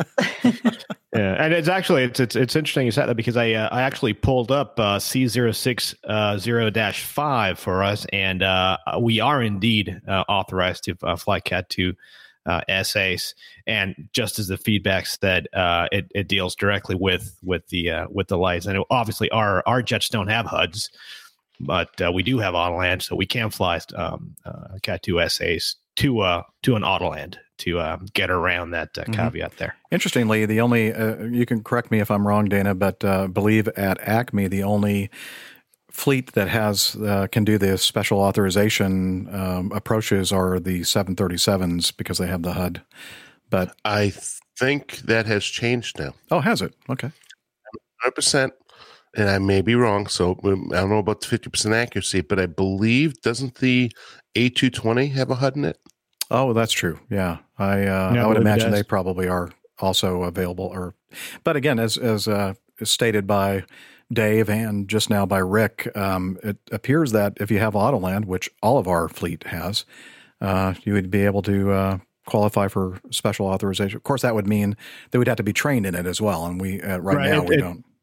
It says here, Appendix B says an SA Cat 2 approach requires use of an Autoland system or a heads-up display. Either system must be flown to touchdown. And then there's minimum RVR. Minimum RVR is 1,200 RVR. So yeah, either a HUD or an Autoland to must be flown to touchdown. What, you can't do a go around? Oh no, nothing. I thought you could always go around. You can always go around. That's for sure. You can always go around. Thank you. It's always good to be able to play that. Bum ba dum bum. With your socks sliding on the ground. Go around. All right. I mean, I can't wait to use our HUD on our airplane, Jeff. I mean, it's amazing. Yeah, me. Not. Sounds about as good as the Autoland on Dave's airplane. Yeah. That didn't work out very well. that was good. Good one, Dave. Hey, thanks for trying to keep us above the 50% mark. We do appreciate that. All right. Now, this is a cute one. Sent in very funny. From Donna. She says, my husband used to work for Northwest Airlines, and my niece is a Spirit flight attendant, and we all love the podcast. Thank you. Glad you do. She said, we thought you might enjoy this. Okay, so bear with me. I'm going to go ahead and share the screen and see if we can all listen in together. Very, very funny little YouTube video here. Would you like a welcome beverage? Yeah. Thanks. Hi, have you sat here before? Every day. Great. So you're familiar with the exit? Yeah. I just need to run through some safety points with you quite quickly. In the event that you do need to use the exit, I need you to look outside first for any dangers. Would you care for a hot towel? What? Would you care for a hot towel? I guess so. Enjoy. Thanks. Such as smoke, fire, water, or debris. As long as it's clear outside, you're free and good to open it. Sir? Hi. What? I need you to stow your laptop. Why? For safety.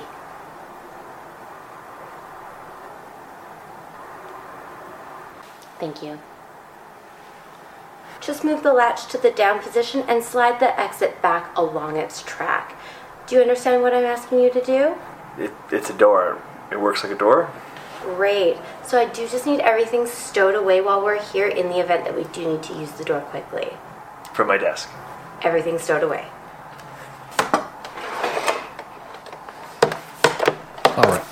If you want to see the rest of it, we'll have the link in the show notes. Very, very cute. That girl video. has just got the stare perfectly. I mean, I've told you what to do, and now I'm just waiting for you to do it. just staring. Yeah. With a smile. Yep, that's a stare. I love take the earbuds out kind of. Yeah. I love that too. Anyway, so good. And it actually gets better. So you need to watch the whole thing. So again, the link is in the show notes. Yeah, very funny. And thank you very much, Donna, for giving us a heads up on that video, When Flight Attendants Work from Home. And I think the husband in this case was he's a good actor as well. Kind of that look of disbelief. What are you doing? This is my house. This is my computer. Yeah. At my desk. Yeah, my desk. Okay.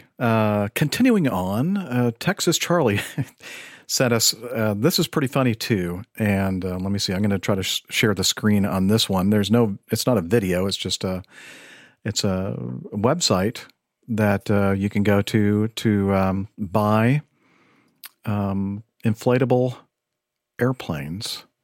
And don't get the wrong idea. Airplanes, inflatable airplanes, buy 3, get 1 free.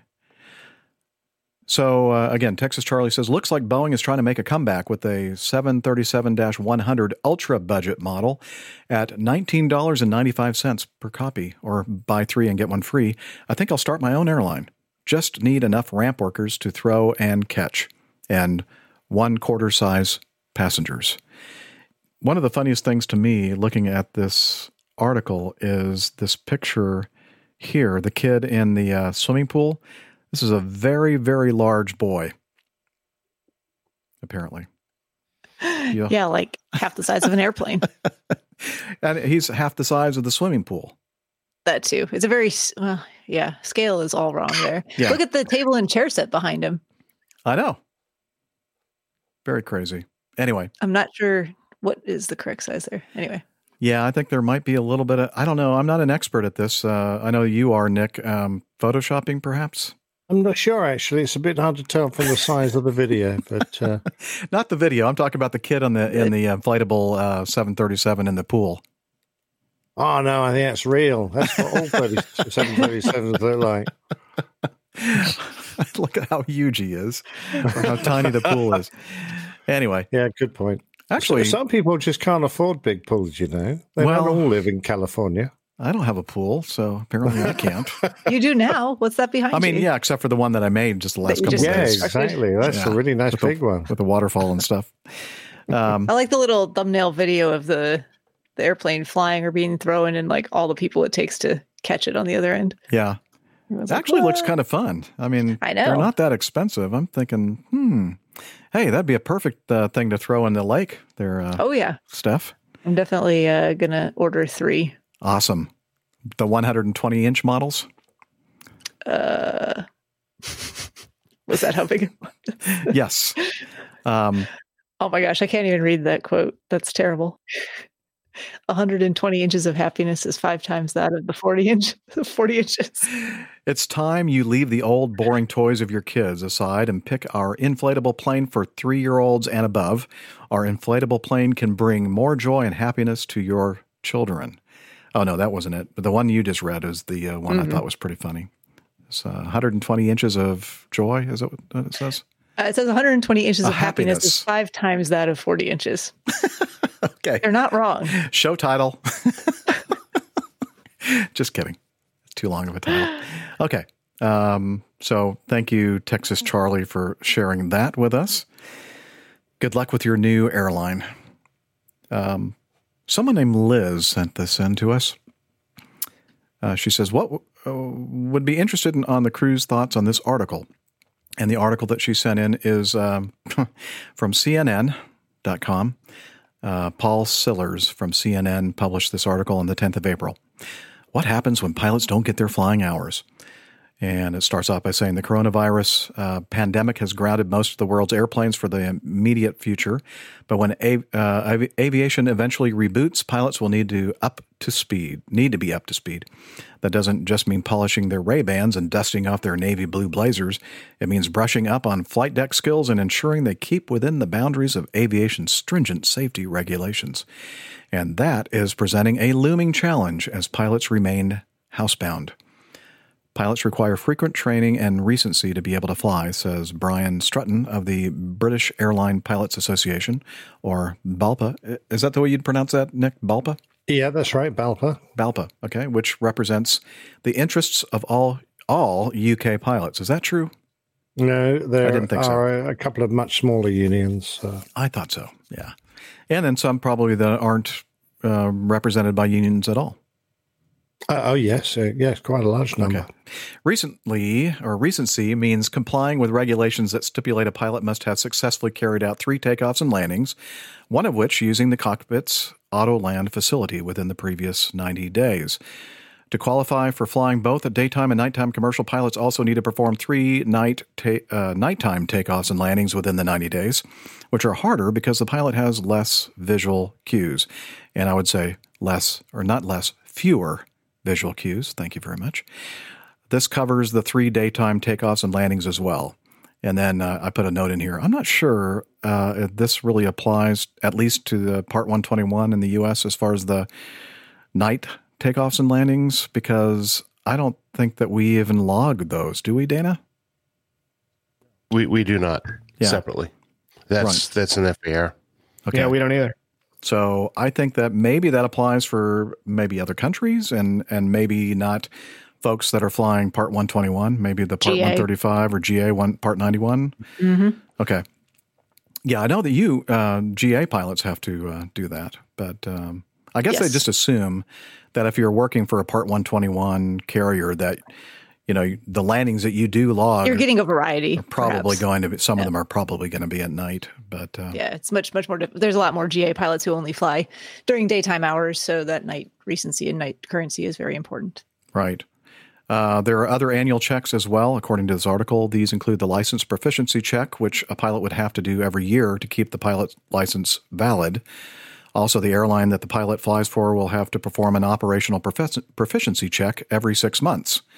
And again, that's not really true with Acme. We go to recurrent training every 9 months, and that is something that's worked out between the airline and the FAA here in the U.S. So, there's a lot of generalities here that are kind of put out as a statement of fact, which are really not applicable to everybody.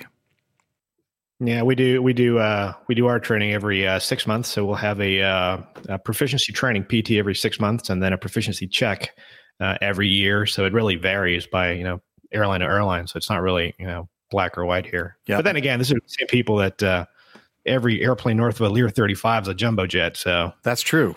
That's true. Right. Cessna, and jumbo. What was that? I was saying ultralight. The little meme that the aviation journalist has to pick. Journalist Guide to Aviation, to Aircraft Identification. No, but the one there was like a CAPTCHA thing, when you have to. Oh yeah, with all the it said pick the 747s. Yeah, each picture that has a 747 in it, and the journalist is going. For most of the people that listen to this show, that would not be difficult at all. But anyway. So, for us at Acme, it's every 9 months and every 2 years, a line check. I guess you could call that a line proficiency check, right, Dana? Yeah. For captains. So a little bit different, but I guess the point of the article is, even though maybe if all the facts aren't quite right, is that it is true that because we're not flying, especially the international pilots, they're going to have to go and get some time in the simulator to keep their landing currency current every 3 takeoffs and landings every 90 days. And actually, the truth be told, at Acme Airlines, the international operation, even when everything was going like normal, there are times when a lot of our pilots have to make a trip to the simulator to keep their landing currency because they just don't fly enough, and there are so many pilots on each flight that you sometimes go more than 90 days before you get a takeoff and a landing.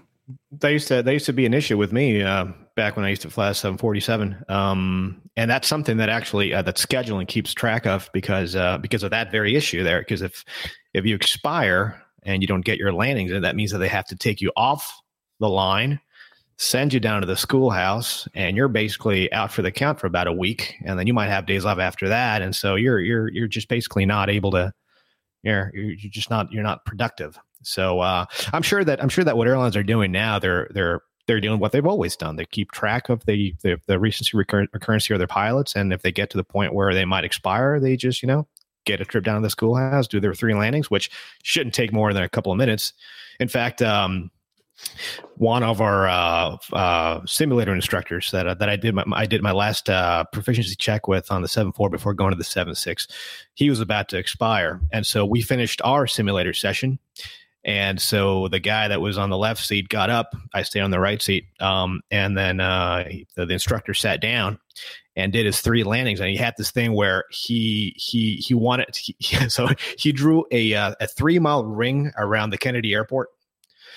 And so the challenge was to stay within 3 miles of the airport and no higher than 300 feet. Oh, nice. Very realistic. on this.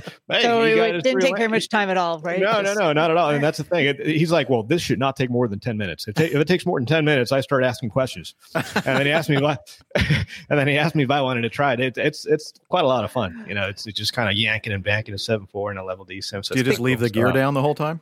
No, leave the gear down and stay at flap 20 the whole time. And so the what you do, you just do a touch and go. So you basically come down, you touch down, and then the guy that's sitting on the right, on the first officer's seat, it's kind of important because as the pilot flying is doing the touch and go, you have to reset his trim or her trim to whatever the range is. I think on the 7.4 was 6 units of trim, and stand the thrust levers up, and then modulate the thrust to get to where it needs to be, and then call out the ref speed and rotate at ref. So you just basically just do your PM your PM duties on a very expedited basis, and the guy stays within 3 miles below 300 feet. 1, 2, 3, and that's that. So it's fun stuff. I'm mostly concerned about the amount of expired pilots you seem to be encountering. I think Greg Peterson shares my concern. Well, they are getting kind of old, Steph, Oh, okay. Oh, well, in some cases you can't tell. Here, I'd like to share this. Steph found the little meme that I was talking about. So if you're watching the video, those little things. Sometimes you go to websites and you have to do something to prove that you're not a robot. Select all squares with Boeing 747. The journalists be like, and then you got to look at the face of this guy sweating and looking like, oh, I don't have any idea what you're talking about. Anyway, very funny. Thank you, Steph. Sure. All right.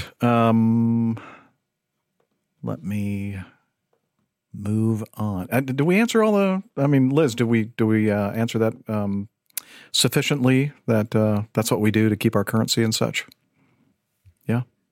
Okay. Yeah. Okay, good. Thumbs up. I was looking for the thumbs up. She was typing it out. I don't look at that stuff. Tarquin. Oh, okay. Oh boy. This is a good one. The Adventures of Tarquin and Ivor. Dear airline pilot people, it's Tarquin here. I contact you in these troubled times, hopefully to lift some of the emotional burden, an emotional burden that may be difficult to deal with in these confusing and troubling times. Now is certainly not the time for cheap humor, particularly at other people's expense. This is a time for unity, brotherly love, and goodwill to all men. But I thought you might want to hear what has happened to our favorite village idiot. Yes, Ivor, the poor, delusional fool. Well, where to start? In essence, he has moved house and changed jobs. We can all do that. Simple. No problem. Liz, I believe, pulled the trick off recently. Other people less equipped for the rigors of life, pilots, for instance, have changed jobs and even moved house. Well done, the pilot community, if any are listening or watching. In this case, I think there may be more to the situation than is first apparent. Firstly, it's Ivor. Secondly, he wanted to move overseas. And let's be honest with ourselves. Who would want him? I believe the trouble started way back in July last year. Mrs. Ivor, poor woman, had cajoled Ivor into taking a short vacation. I'm pleased with my use of American vernacular there. I digress. Anyway, the hapless couple somehow managed to make their way to the Isle of Man, birthplace of our hero, as they enjoyed a sun-soaked week, eating well, also watching some motorcycle road racing. And amongst these activities, Mrs. Ivor finds a rather lovely traditional Manx cottage that she rather fell in love with. The pair of them had been considering a move for some time. This looked ideal. So the wheels of fate grind into action. First, they must sell the hovel that they call home. Also, I must point out that this favela was in Peterborough. Ask Nick. And by some miracle, another idiot is found who wants to ruin their life by living in Peterborough and in Ivor's old house. It's true. One is born every day. It's shocking, I know. By the way, if you have any listeners in Peterborough, I don't apologize. Wake up, guys. It's a dump. back to this tale of woe. So the authorities in the Isle of Man are contacted. Ivor is Manx, so expectations are high for a smooth ride. But let's give the Manx government a round of applause here, as things did not proceed with all haste. Far from it. The next thing we know, and this is according to Ivor, they're living in a state of limbo, in temporary rented accommodation. Now, I think we can all read between the lines and realize that they are in some sort of holding facility. At last, I hear many of you say, and I agree with you. Lock them up and throw the keys away. We now enter a long period of inactivity. Well, that's how it appears, but behind the scenes, we can assume that the UK government are seizing the moment and trying to unload the useless bugger on someone else, and the Isle of Man government are backpedaling furiously. The situation goes on for several months. We move into the new year, and Ivor is still in limbo. Limbo, in this case, is spelt internment camp. How is this terrible situation finally brought to a satisfactory conclusion? Well, by compromise. Isn't it always? The sad truth is that they've dumped on poor old Wales. What has Wales done to deserve this terrible outcome? This is the land that gave the world Richard Burton, Dylan Thomas, and Airbus Al. Poor, poor Wales. We can be sure that the Welsh authorities are not overjoyed by this situation. This can be seen by the fact that Ivor has only just been let into the country. He is just over the border, ready for a quick ejection if a good or bad reason can be found. He is in a pretty place called Llangollen. I knew you could do it, he said. He even gave me a pronunciation guide. Why did you get an Indian person to do that? I don't know. That's the only one I could find. Llangollen. Lots of Indians there, apparently. And so he was hoping I'd try to pronounce that, but nope, had somebody else do it. Anyway, the current situation is that he's living in a country that has a beautiful language of its own. Ivor doesn't speak a word of it. He also stands out like a sore thumb through his sheer ugliness. The Welsh are a proud and handsome race. Again, I give you Captain Al. Also, singing is an integral part of Welsh life and culture. When Ivor sings, cats run for cover. None of this bodes well for his integration into Welsh society. What happens next is anybody's guess. I will try to keep you all updated if I can be bothered. At one time, I thought about setting up a GoFundMe page for him, but I didn't think about it for too long. Well, I must say, toodle pip for now. All the best in your endeavors to educate the frankly thick aviation community. And let's hope you don't hear from Ivor anytime soon. Love, Tarquin Wilberforce St. John Snodgrass, or TWSS for short. Brilliant! I thought that was hysterically amazing. So good. Very good. Very good. Tarquin is such a good writer. Mm-hmm. Poor Ivor, though. Ivor, yeah. I mean, we need to hear from Ivor and get his side of the whole story. Mm-hmm. Yeah. Stuck in Wales. It's always good to hear from Tarquin and Ivor and, their adventures. Well, if he does make it to the Isle of Man, I'll be there knocking on his door saying, can I come and stay when the races are on? Because they do have some of the most remarkable motorcycle races in the world there. And they use their regular roads, right? Yeah, absolutely. It's terrifyingly dangerous, and they kill motorcyclists almost every year. Oh, that's a shame. Because the roads are so narrow, and these guys are on super bikes doing hundreds of miles an hour, literally laying these bikes down and putting their heads adjacent to dry stone walls and building corners. And, it's just a nightmare. That's what I call using your head. You could, yeah. to paint the stones red. Yes. Very much so. Wow. Yeah, I've heard that. That's one of the things that they're famous for there. That and their tailless cats. Yeah, absolutely. And their strange government. Yeah. Now, you notice I didn't pronounce one of those words he had in there because I didn't know how to pronounce it. Tyndale or Tyndale? I have no idea. I'm not a Manxman. Yeah, I'm not sure. We want to hear you pronounce Llangollen, though. Do you? Llangollen. Llangollen. Okay. I thought she meant me. Yeah, you. Not Nick. Llangollen. So he says, "Well done, Jeff. Doable. I knew you could do it." Thank you. Excuse me. Tarquin had Confidence. Confidence. That's the word. Confidence. Okay. Misplaced, Tarquin. Misplaced, but we appreciate your enthusiasm. You're so mean. Let's do one more before we do our Plain Tales installment. This is from item 9, James. Hi, Jeff, Dana, Steph, Nick, Riz? Hi, Jeff, Dana, Steph, Nick, Rick, and Liz. Firstly, I just want to apologize that I've had to pause my Patreon contribution for the time being due to reduced income as a result of this outbreak that is engulfing the world at present. This virus has had a devastating effect on me personally, as sadly last weekend it robbed our family of my grandfather. To say that we are devastated is an understatement. My grandfather and grandmother were the first two faces I saw when I passed my grandfather and grandmother's faces were the first two that I saw after I passed my PPL skills test 2 years ago, and were always supportive of my dream to get into the sky and always offered whatever they could to help me reach my goal. Sorry to hear about your grandfather's passing, James. And also, just a reminder to folks that if you are patrons, we're not charging anything right now, but completely understand your decision there. Anyway, continuing. Just wanted to thank you and the crew for the continued great podcast you deliver each week, despite dealing with your own challenges that our current times bring. It's also great to see Rick back. I also enjoyed his detailed explanations that most folk don't think to explain, present company excluded.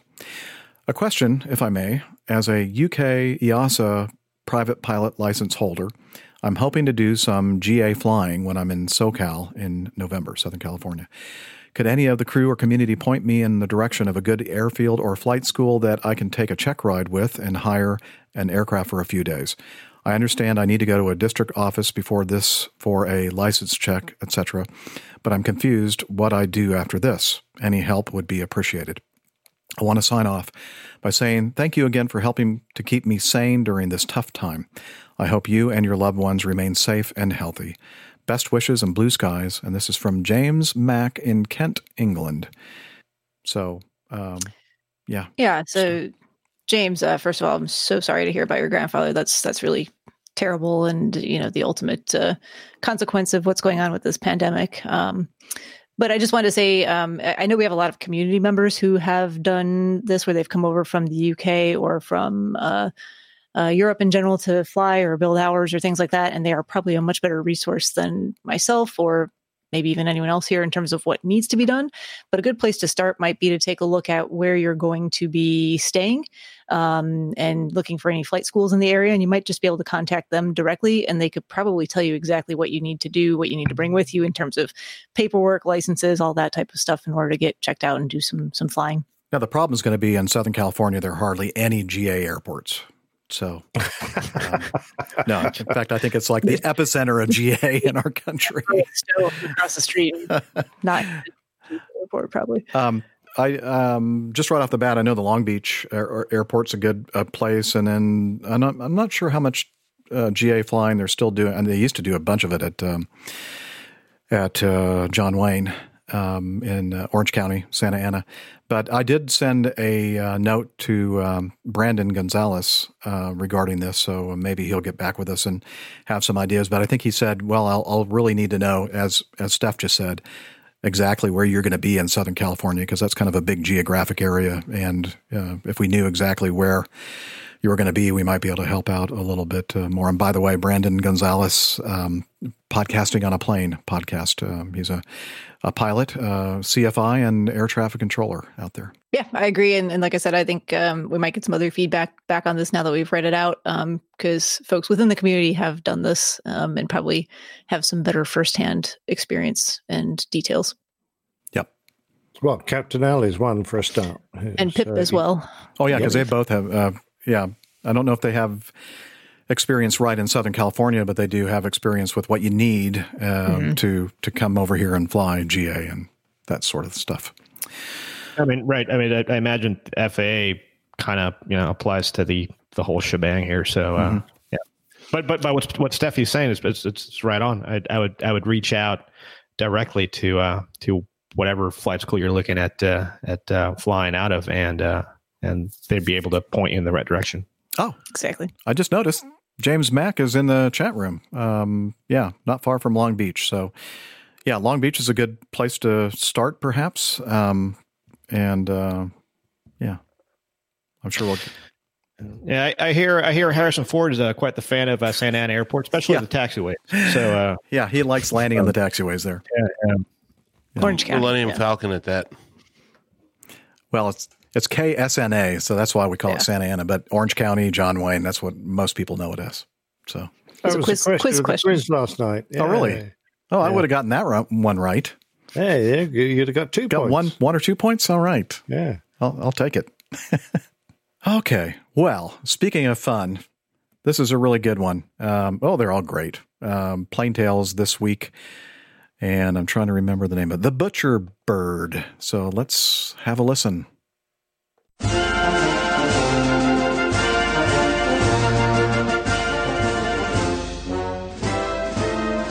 Old Pilot's Plain Tales, The Butcher Bird. In many countries around the world, if you find a thorn bush which resembles a tiny meat market, it might well belong to a perching bird or songbird of the genus Lanius. These shrikes are common in Europe, Western Asia, tropical Africa, and there are even a few species in Australia. Its genus name comes from the Latin for butcher, hence its common nickname, the butcher bird. It got its gruesome name from its gruesome habit of parking its prey, often half-eaten insects, small lizards and such, onto the spikes of its favourite thorn bush to be stored there for later consumption. The German name for these birds is Würger, which also means strangler, and by coincidence was also the name given to the Focke-Wulf 190 World War II fighter. At the time, radial-engined land-based fighters were rare in Europe, as many manufacturers believed that the large frontal area of a radial design would cause too much drag on a small fighter. Enter the aeronautical engineer and test pilot Kurt Tank. Tank had seen the United States, particularly the US Navy, make good use of radial-powered fighters, and since there was a shortage of the in-line Daimler-Benz 601 engines, a radial made sense.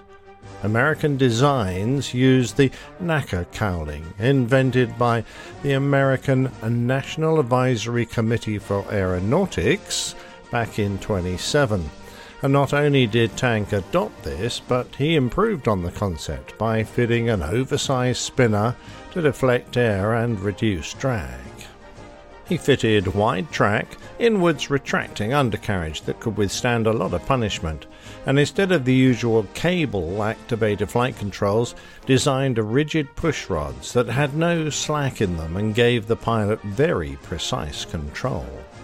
The design team also tried to minimize trim changes throughout the flight envelope to reduce pilot workload, and fitted an electrically movable tailplane for pitch trim. A vacuum-formed bubble canopy gave excellent visibility, and the armament was a central part of the design requirement rather than an afterthought on some aircraft, so that the 190 carried 6 synchronized 7.92 machine guns, 2 of which were quickly replaced by a pair of 20mm cannons.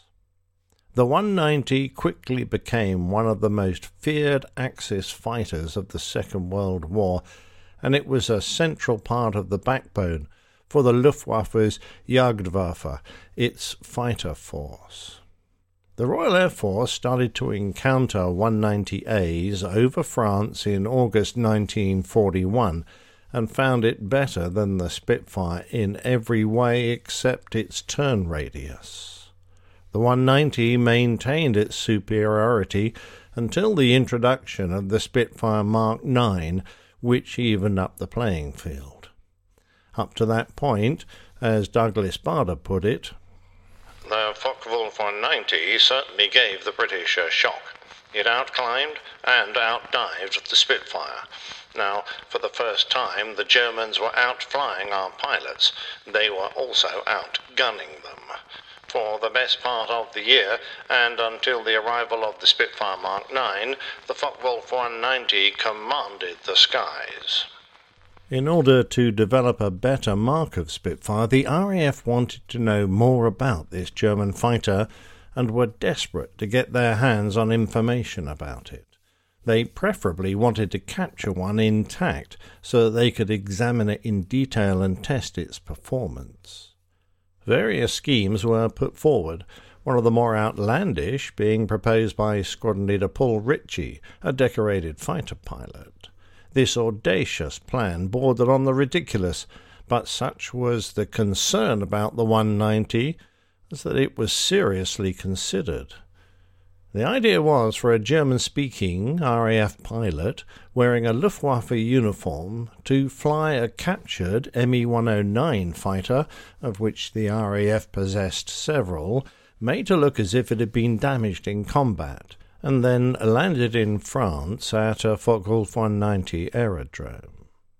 The pilot, Ritchie explained in his autobiography, would then taxi into where the 190s were and angrily shout a stream of German, saying he was a Colonel so-and-so and he needed a new fighter as there was a heavy raid coming this way. With any luck, an airman would see him into a Focke-Wulf and he'd steal it. A slightly more realistic plan was devised by Captain Philip Pickney, an officer in the Commandos, and Spitfire pilot Geoffrey Quill. Quill wasn't just any Spitfire pilot. He was the chief test pilot of Vickers Supermarine, having taken over from Mutt Summers, and was already highly decorated, possessing the Air Force Cross at the ripe old age of 23. He had been alternating between flying operations with 65 Squadron at Hornchurch and test flying new marks of Spitfire.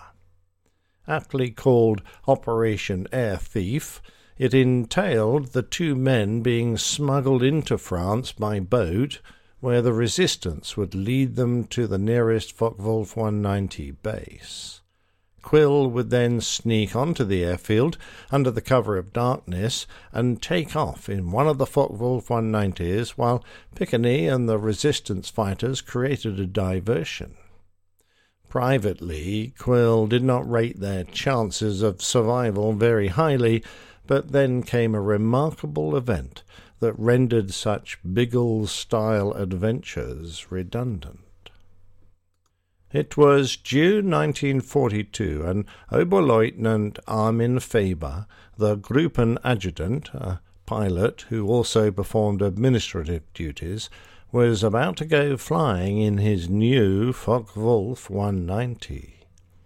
The adjutant of 111 Gruppen Jagerschwader 2, the Richthofen wing of the Luftwaffe, was flying with Siebenstaffel that day, and they were scrambled to attack a formation of Boston light bombers. The RAF Boston, otherwise known as the Douglas A-20 Havoc, was an American aircraft that served with various air forces, including the RAF. But it was both slow and poorly armed, so as a day bomber it met with disastrous results. The Luftwaffe pilots were expecting a few easy kills, and even if they met fighters, they knew that their aircraft held a distinct edge. That day, the 6 Bostons were escorted by 3 Spitfire squadrons manned by Czechoslovaks, numbers 310, 312 and 313. Whilst they engaged the 190s over the channel, the Bostons fled the scene and all landed safely, but the fighters were fully occupied. Despite being outnumbered, the superior German aircraft downed 7 Spits with the loss of only 2, one of which was brought down by a collision which took out both aircraft and killed the RAF pilot. In the heat of an engagement, it's easy to lose track of other aircraft, and If your fight drifts a few miles away, it's not hard to become completely separated from your colleagues. Armin Faber was desperately defending himself from the aggressive attacks of Sergeant František Trajna, and since only one of his cannons was working, he was trying hard to disengage. The fight drifted over British soil, Exeter in Devon to be precise, where, after much high-speed manoeuvring, Faber flew an Immelmann turn into sun and met his opponent head-on.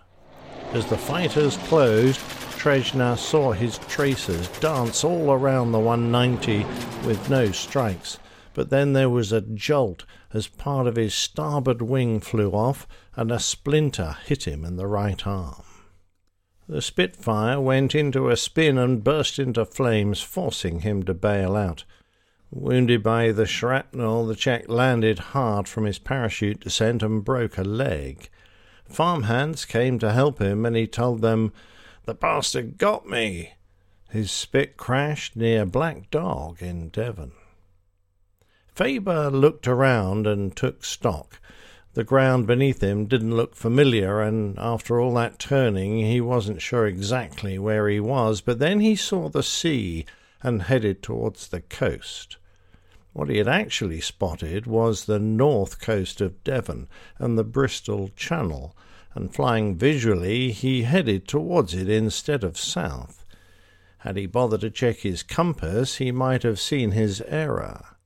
After crossing a body of water which he assumed to be the Channel, he spied France, except that it was the south coast of Wales, and getting very short of fuel, looked for an airfield to land at. Spying one, he overflew it, waggled his wings, and landed. On the ground at RAF Pembrey, the duty pilot was Sergeant Jeffries. He spotted the visitor, and his jaw dropped when he realized that it was a German fighter. Grabbing the nearest thing he had to a weapon, he told his men that when the aircraft landed they should direct it to the dispersal.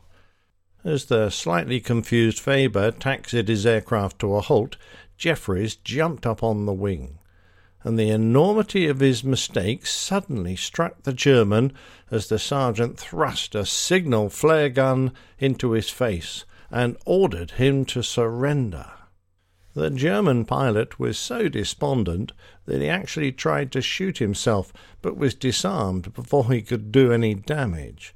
After all, it was Faber himself who had personally handed over the written order from Reich Marshal Hermann Göring to his commanding officer, which stated clearly that no Focke-Wulf fighter was to cross the Channel and must turn back to France upon reaching the halfway point, an order that he had disobeyed. Faber was driven to interrogation under the escort of Group Captain David Atcherley, who, fearful of an escape attempt, kept his service revolver aimed at the Luftwaffe pilot for the whole journey, at least until the car hit a pothole, when the jolt caused him to discharge his weapon by accident, nearly hitting the unfortunate German and putting a hole into the door of his Austin Cambridge. As nobody wanted to risk crashing it, now that they had a chance to examine this remarkable fighter, Faber's aircraft was dismantled and transported by lorry to the Royal Aircraft Establishment at Farnborough. There it was repainted in RAF colours and given the serial number Mike Papa 499. Flying trials were carried out and mock combat missions flown against a Spitfire that proved invaluable at assessing how best to modify the next generation of fighters to counter Kurt Tank's marvellous design. Its strengths and shortcomings were soon identified, and the information passed on to frontline squadrons so that pilots could adjust their tactics in order to exploit the Focke-Wulf's few weaknesses, such as its sluggish performance at high altitude.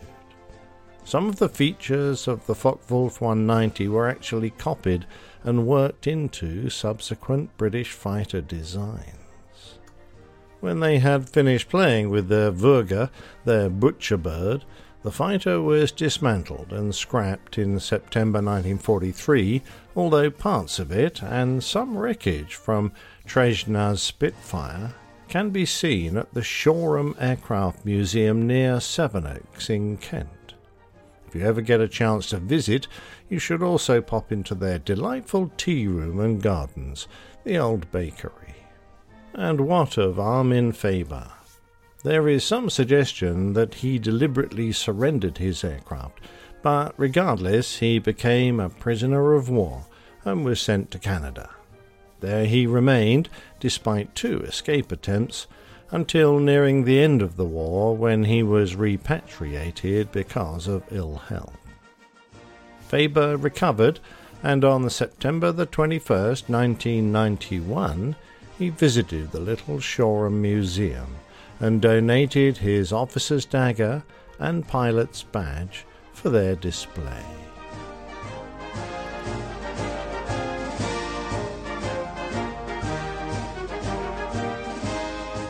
I cannot imagine the fate of going to a prisoner of war camp in Canada. The worst on the planet. I don't think they bothered with barbed wire around the outside. They just put it up so far north. Oh, you stay here. Sure. Yeah. You'll be okay. No, it's just all the honor system. I mean, it's fine. That'd be so polite and inviting. Oh, no, it's okay. Absolutely. We're sorry. We'll just stay here. It's okay. Sorry. Just kidding, Liz. You know, I have to admit, I was a little confused when I first listened. I had to re-listen to that middle section because I thought the name that you're using for the British Spitfire pilot doesn't sound like a British name. And then I realized, it wasn't a Brit. It was a Czechoslovakian? Yeah, oh yes. So I didn't know that the Czech. See, I don't know a lot about World War II. we had a lot of pilots from Czechoslovakia and Poland, Romania, France, Norway, that all escaped across the Channel to the United Kingdom, and wherever possible, the RAF trained them in our ways and formed squadrons trying to keep the nationalities together so they'd have a lot of comradeship.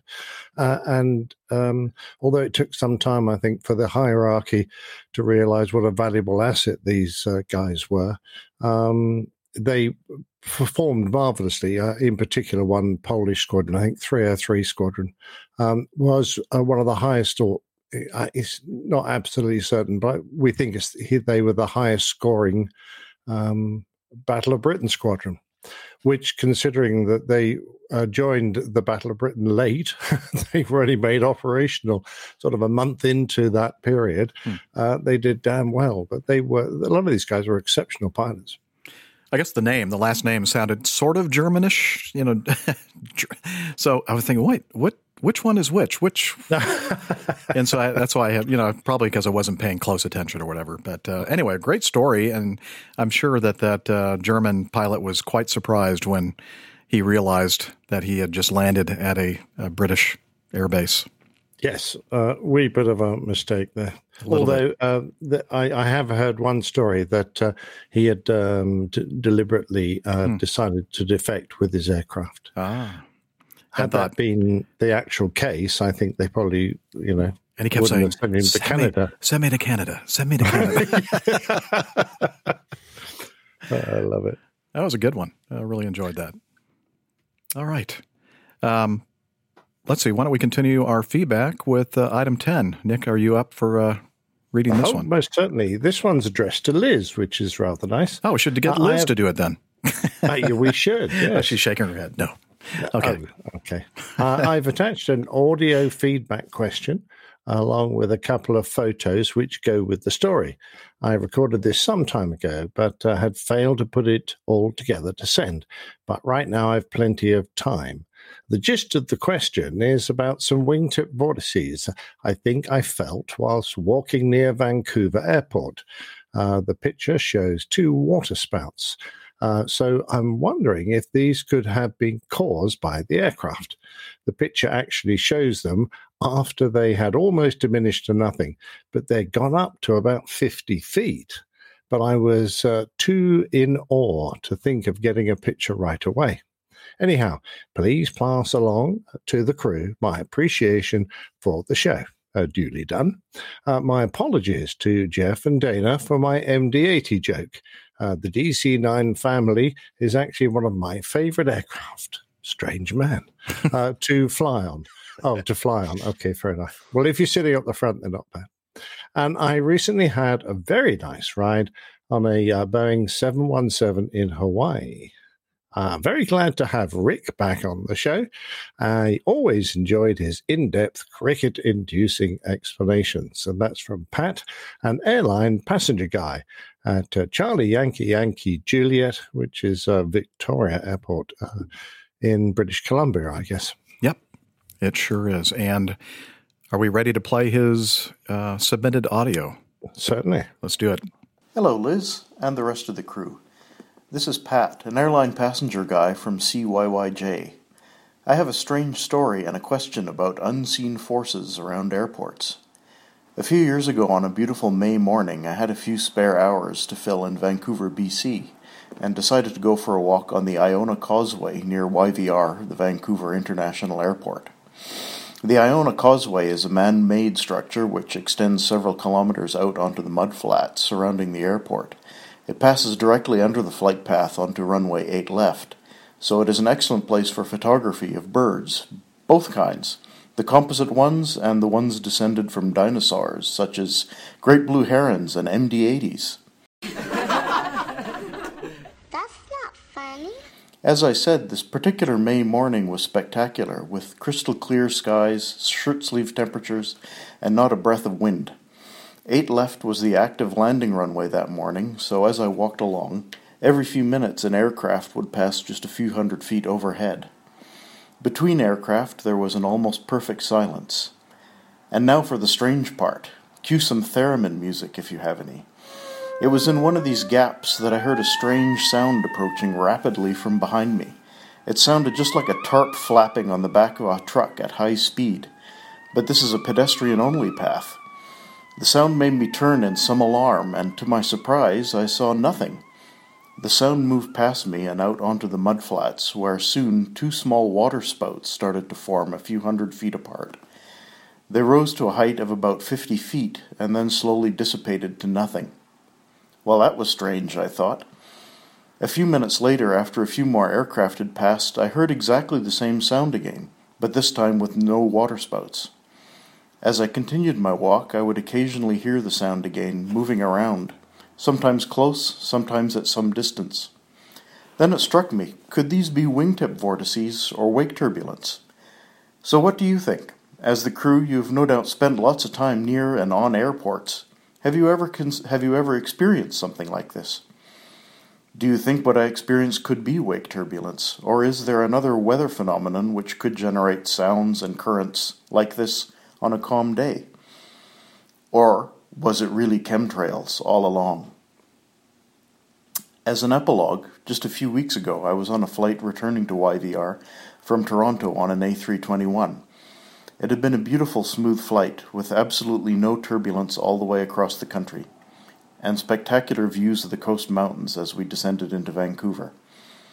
As we made our final turn onto the runway heading, I could see the Iona Causeway below me and realized we were lining up for the same 8 left runway. When all of a sudden, bang! It felt as though we'd driven off the road into a ditch. Some passengers involuntarily shrieked in alarm as one wing dropped and we plummeted several thousand feet, actually probably more like 10 feet. Then within a second or two, things returned to perfectly smooth flight and we made a beautiful landing. Then as we reached the exit point on the runway, I could see the British Airways A380, which had just exited in front of us. I said to myself, I think I know what just happened. Yes, I think he does. I agree. Yes. I'm sticking with chemtrails. Wait a minute. No, I'm just kidding. Don't chemtrails normally evaporate by then? I'm going with that sounds spirits. like a whale. That sounds like a whale fart. Never heard one actually, so I'll have to go with your expertise. I actually have. Oh, okay. I think he hit the A380's toilet discharge. But as regard the 2 water spouts, well, it's pretty obvious to me. They're a pair of blue whales.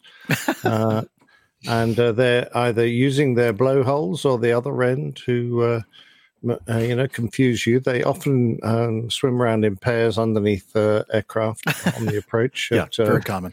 Vancouver, yeah. And can I correct you? Can I get you? And his hearing is 50%? excellent to be able to hear those whale sounds above the surface of the water. Exactly, yeah. Go ahead, Dana. That is the Pacific Northwest. It's more than likely the killer whales that are. The killer, can they blow up to 50 feet in the air? Because I don't know. I think you'd need a pretty big whale to do that.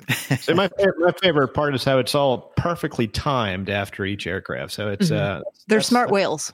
They are. I mean, they're smart very. whales. You And know, they they're only do aviation it when there are enthusiasts, people there actually. watching. So when the plane spotters aren't there, they go off for a holiday. Yeah. In all seriousness, though, Pat, one of my favorite things to do, just flying around, doing steep turns, practicing seriousness. Okay. Practicing steep turns as you come around through 360 degrees, hit your own wake on the way back around. That's how you know you've hit your altitude. Yeah, I know you haven't because your wake drops at 50, I lost 500 feet per minute. Yeah, exactly right. So you've probably lost a few hundred feet. You don't fool us. If you're hitting your own wake, then you've But screwed I've done up. a terrible steep turn. No, but that's exactly it. It's wake turbulence, and the slower you fly, and the dirtier the wing is, and by dirty I mean the more flaps you have out, the more high lift devices you have out into the airstream there. Obviously, that difference in pressure between the top side and the underside of the wing is going to be more pronounced, which is going to create stronger and more powerful wingtip vortices. So that's why we have separation guidelines between aircraft to avoid this very thing. And I remember about a year ago, I was short final behind an Airbus 350 actually flying into Hong Kong. And we caught his wake turbulence at about 50 feet, and it rolled us. It rolled us quite a bit. And I'm talking, flying a 747 at close to max landing weight. So these things can even rock a 747. That's impressive. What's really surprising to me is how much of a vortice a 717 throws out. Is that right? Oh yeah. How many times you've been taken off out of Atlanta, Jeff, and we're behind a 717, and I can't tell you how many times I've called up and said, "What are we following?" Because they throw. I don't understand it. I don't get it, but they throw. They call it the angry puppy. That's the angry puppy. It throws one hellacious wake. I guess high wing loading or something. I guess. Yeah, I don't know. I mean, we don't throw that much of a wake on our airplane. I've been caught in some wake turbulence behind the Mad Dog that. If you catch it just right, it'll turn you over. Yeah, so I think, in all seriousness, other than a couple of blue whales out there or orcas, I would think that those are vortices. And there's a place in Boston that I, as a young wannabe pilot, it's called Castle Island. And for us aviators, if you're landing on Ford Wright in Boston, you fly right over it. It's if the airplane, it'd probably come over at about 500 feet, maybe. And so it's very common to hear that sound that you're describing, Pat. And I don't think I ever remember seeing a vortices on the water, but I heard that all the time, that vortices sound. He's quite a photographer as well. I think that Nick would agree with me. I'll put up on the screen here a photo of his. That looks like. Is that an eagle? It looks like an eagle. Well, it's a damned angry bird. Yeah. It's a hawk of some sort, or eagle. Or is it? Could be, yeah. Not sure. Oh, yeah. That might have been what caused the bump. That might be it. Not the 380. Might have collected one of those. We talked about the blue herons. It's funny. He said those were descended from dinosaurs because we have those here as well. And we commonly just refer to them as the pterodactyl birds because they do kind of remind you of dinosaurs. I kind of ignored that whole section, so that's why I didn't hear that. Thanks, Pat, for that. That was very interesting. Item 11. Did somebody want to do that, or shall I do it? I'll be happy to read it for you. Okay, go ahead. Tom, thank you for your feedback. Positives from the pandemic. It is a segment we run on our weekend morning newscast, for which I am the director. We found a YouTube video from a man in the UK that created a stay-at-home air show with his family. We use his video in our segment right after we featured a real flyover in Kansas City that honored healthcare workers. We get a lot of good feedback from this segment each week. I thought of the APG community might enjoy it. Well, thank you very much for thinking of us, Tom. And there's several links here. I'm sure. Welcome back. Timer now is 6:50. I'm sorry. Misfired there. Sorry. Yep, there's some links in the. I'm sure you're going to put them in the show notes, Jeff. Yep. Mm-hmm. For a very creative person that has created their own miniature air show using miniature aircraft, and it's quite interesting and very nice video on somebody's front lawn that they created their own kind of mini air show. It's really interesting.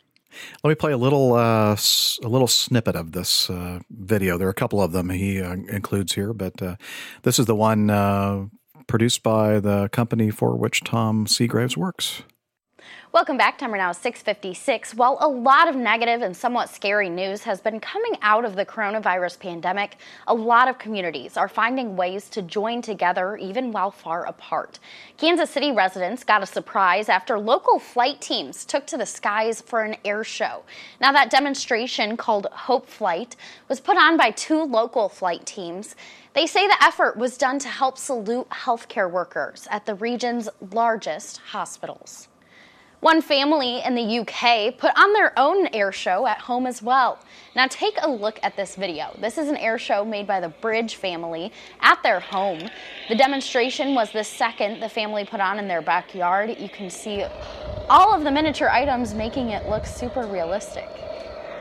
Take a listen. Sounds pretty realistic.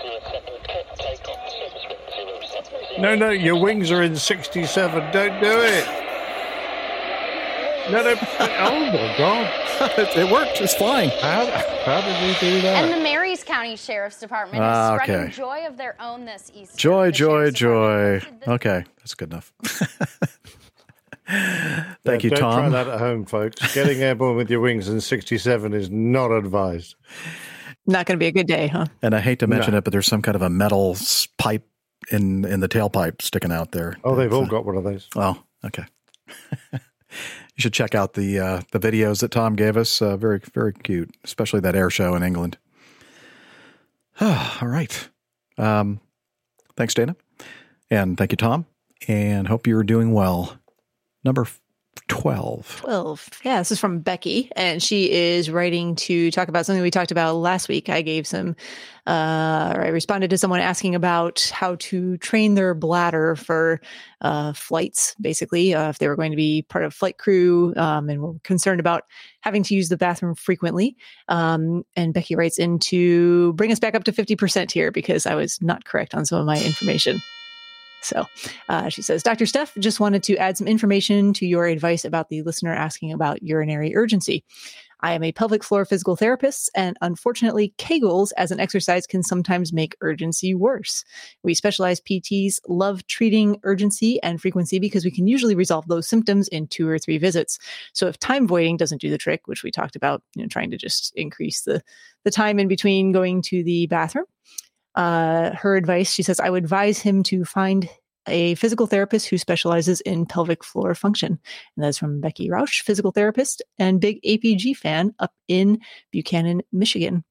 So thank you, Becky. I appreciate you writing in and letting me know about that. I had consulted with some information that I had dating back to my residency days, which is now getting, medical information changes just like anything else. And apparently the information I have was a little bit out of date. And perhaps, even though it did bring in the male aspect of things, was much more skewed towards techniques that may be more helpful for women. So I actually, it occurred to me after the fact that one of my very close colleagues is also a pelvic floor physical therapist. And although she also primarily works with women, she started treating men more recently. So I just said, hey, this was new information for me. Can you point me in the direction of some additional sources? And she was happy to do that for me as well. And she said what she recommends, and this is pretty technical. So if you're in the situation where you need professional help, certainly find that physical therapist to help you do this. But she said what she recommends for her patients is to do those exercises at submaximal effort. So 25 to 50% of full contraction if you were going to be using those muscles to help train your bladder. So, and then just to do very short repetitions with it and not longer ones. So new information for me. Learn something all the time from y'all. So thank you very much, Becky. Appreciate it. And she did ask, there was I've got a suggestion as well. Yeah. A wine cork, because don't take you get the advantage of having to drink the wine, and then you can use the cork. Where are you supposed to put the cork for the male anatomy? I'll leave that to your imagination, Jeff. Okay. How's that going to help with urinary? Okay, well, I'll have to talk to you. Well, that's what a cork's for, isn't it? Okay. I wanted to go on just a little bit because Jeff and Becky had a little bit of an email exchange, but later on in that, she said, am I right that Dr. Steph is a physiatrist? It makes sense that she fits in with you folks. Physiatrists, I think of as the pilots of medicine. They make sure the plane flies rather than if the engines make sure the plane flies rather than if the engines run. I'm not sure if that's a compliment or not. I think so. Yeah, it seems like it was. So. But yes, you're correct, Becky. Physiatrist here. So, thank you for all you folks do as physical therapists. We need you guys to help treat and take care of our patients. We really appreciate it. Yeah, I just basically told her that, she said she was a big APG fan. And I said, wow, we have a pelvic floor physical therapist in our APG community. Unbelievable. I'm now a big Becky Roush fan. So, and she said that she has no connection to our industry, but she remembers the magic of flying as a child. She's 53 now. I remember everyone in their Sunday best. I was so excited when the flight attendant would come get me and tell me the crew from the flight deck had invited me to peek into the cockpit while in flight. And then the little metal sets of wings. I would be returned to my seat with a new deck of playing cards with TWA or Eastern on them. And she still, as an adult, loves seeing the magic of flight and learning the physics and math that make it possible. So, there's math? How did I ever learn to fly an airplane if there was maths involved? I get what she's saying now. It took me a second there on that last sentence, which I hadn't fully thought through. But yeah, we're more the function. The practical. If something is not working correctly, our job is to figure out the workaround for that and get people back to their regular routine. Yeah. Oh, I should not forget to mention this paragraph that she wrote, which is lovely. I love the seeming magic of flight and learning the physics and maths that make it possible. I enjoyed the thought that you all talk for more than 3 hours per week because you truly enjoy each other. I think about Liz doing all she does just because she wants to, and she knows it makes it better. She's right. I remember APG without Liz, too. No offense intended. Haha. Okay. Anyway, the world needs more passionate people that care about what is good. You folks seem like those kind of people. Yeah, we have her fooled, don't we? No, we do, actually. So thank you very much for your kind words, Becky. All right. I love you all. Mm-hmm. Okay. Let's see. How about... I don't. Yeah. Item 13. Let's see. Texas and LaShock sent this one in. And he said, greetings, Captain Jeff and APG crew. As you know, last year, we celebrated the 50th anniversary of the Apollo 11 moon landings. But what may have slipped your mind is that this month, in fact, as I'm writing this, the evening of April 13, it has been 50 years since Apollo 13 lifted off on their ill-fated journey. To commemorate the event, the official podcast of the Johnson Space Center had astronauts Jim Lovell, or is it Lovell, and Fred Hayes on to talk about it. They shared their experiences and impressions of the flight and offer up some interesting tidbits, like Jim referring to the Saturn V as an old man's rocket. Apparently, it had a rather leisurely acceleration compared to the Gemini rockets, and both of them were fighter pilots, so they were used to some pretty heavy G. And he gave us a link to this podcast, which is just so aptly named, Houston, we have a podcast. Love that. So we'll put a link to the podcast in the show notes and also a link to the, what do they call that? The transcript of the podcast as well. Yeah, and it's interesting if you guys and gals are interested. There is a particular Twitter page I've been following for about the last year or so. It's called Apollo_50th, and they live tweet the Apollo missions in real time as it would happen 50 years ago. Oh, neat! And so yeah, so you get to see what the comps were at this point in time 50 years ago. You kind of follow that along, and obviously right now they're in the middle of Apollo 13th on their way back to Earth here. So it's quite interesting. So it's Apollo _50th, and it's a really good follow. All right, I will second that. I guess I'll have to follow then as well, and we'll put that in the show notes if I remember to do that. All right. Have you ever flown? I know, Rick, you have a lot of hours in your logbook of 747s. I thought they only had 4 engines. Yeah, I thought so too, apparently. But I see one with 5 engines here, and one with a very interesting arrangement here at the top of the upper deck here. So this one here is from Stuart in Edmonton. He says, "Greetings, APG crew. Hope you're all well and healthy in a world gone slightly bonkers. Congratulations to Miami Rick on the upgrade. Great to see him back on the crew. Thank you very much. I'm happy to be back."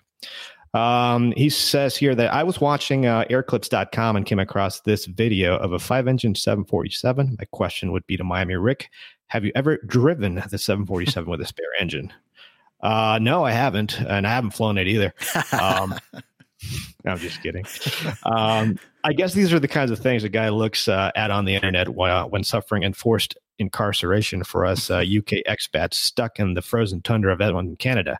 Is just an extension of what's been happening since last October. LOL. Looking forward to the 2021 air show season. We're all going to have a lot of fun. Best wishes to you all. And no, I haven't flown a 747 with a fifth engine on here. Now, this particular picture you see here, it's the Pratt & Whitney 747 test bed. It's based on an SP airframe, which is a slightly shorter 747 with a lot longer range and a few different things. The flaps are different and a couple other things. But the 747 does have what's called a fifth pod, which is a position between the wing root and engine number 2, which is the inboard engine on the left-hand side. And if you ever have a chance, you look under the left wing there, and between engine 2 and the wing root, there's going to be a plate that can be removed, and an engine can actually be placed there. And that's how passenger 747s get to ferry engines around when an engine change is required somewhere else. Now, obviously, these engines are flown not all the time.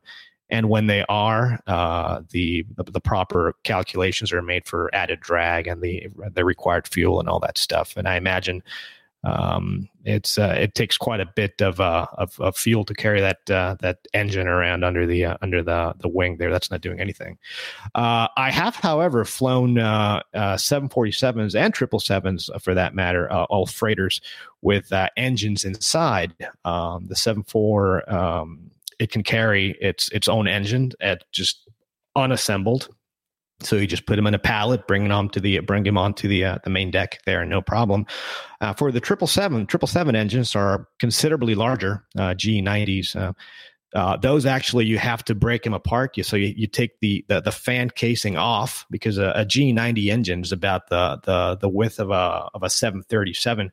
And the later G90 engines are slightly larger with the cowling on all. So you can't take those completely assembled into the main deck of the 74 because they're just too big. So you take those apart, you take the fan casing off, you separate the fan casing from the core, you load it that way, and then you fly the engine. So that's the only way that I've actually carried engines around. But no, it's this is a very, very interesting picture here. You have the 74 with a kind of a wing-looking thing on the upper deck there, and the small engine. Yeah, I have it up on the. If people are watching the video, they can see the very weird configuration. Must be some kind of a test bed. Somewhere up in Canada. I know he's from Edmonton, but this video or photo must have been up in Canada as well, because there's a Nolanor 737. Don't they play the 200s in the background there? Yeah. They go up all the way into the Arctic and do some interesting work. Rick, I remember that SP often being called a slough. What's that stand for? A sloth? Slough, yeah. SLUF. I don't know. Short, little, you ugly. haven't heard that? No, I haven't heard that one. which is better known for kind of like the B-52 called Buff. Yeah. Yeah, but because it's short. And the 737-200 was called the Fluff. That little ugly effer. Fellow. Yes. Fellow, exactly. Yeah. So, Rick, you may have said it and I just didn't hear it. Do all the 747s have the provision to carry that fifth engine under the wing?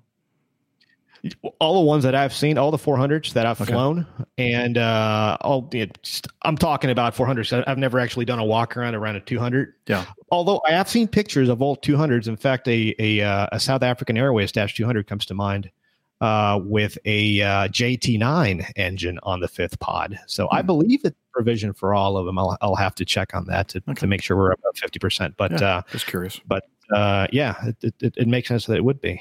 Okay. Very good. Very good. Well, believe it or not, looks like we've made it through the entire feedback folder, which is great. Just a perfect timing. Yeah. Woohoo. Yeah. What are we going to talk about now? Bing. Well, we're going to talk about how people can learn more about the Airline Pilot Guy community and crew and buy merchandise if they want, T-shirts and that sort of thing. We have, a couple of the books mentioned, including the one that Rick had mentioned earlier today, what was it called? The Corrosion Corrosion Corner, or something? or Tales from Corrosion Corner. Yeah, Tales from Corrosion Corner. Fantastic book. And it's funny because a lot of people that are named on that book, I know personally. It's like, so that was you back then, huh? So, so that book and others are available or listed on the APG library that's managed by our librarian, Tiffany. And that's also a place that you can go and check out on our website.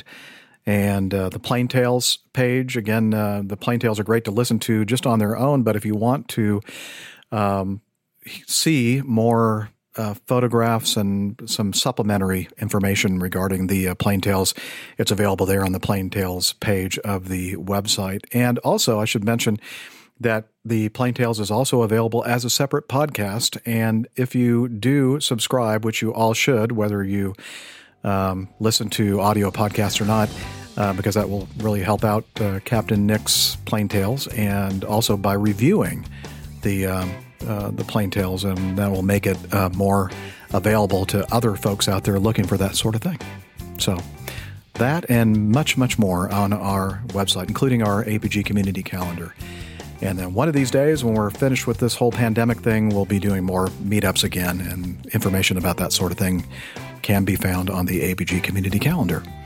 And we're also on social media. We are. There's 3 social media websites where you can find us. One is Twitter. Just search for the handle @APG Crew. We're all there, and our individual Twitter information is pinned to the top of the page. You can also head over to facebook.com/Airline Pilot Guide. Lots of good information being shared there by the crew and also our community members, and also Instagram @APG Crew. So we hope to see you on the social medias. Yes, and now, as we always do, I'm going to go ahead and see if I can find the hidden microphone located in the lavatory of the APG headquarters building. Let's see. Okay, yep, I hear it. Sounds like Hillel must be here because the shower's running. Hillel! Time for Slack. Somehow I don't think that was the shower. What? Oh, that was the shower. Yeah. I thought the first one was something else. No, it was a shower. You sure? Yeah. Doesn't smell like a shower. You talking about this? You should go before you take a shower. That Hillel. What are we going to do with him? Anyway, come over here. Yeah, would you towel off a little bit more, please? No, don't take the towel off. Dry yourself off. Okay. Thank you. All right. Here we go. He's going to tell us about Slack. APG listeners, please join us on our Slack team. Slack is a communication, coordination, and sharing platform that works on your mobile, laptop, or browser. On Slack, we share news and ideas, we suggest episode and Plain Tales topics, we plan events and meetups.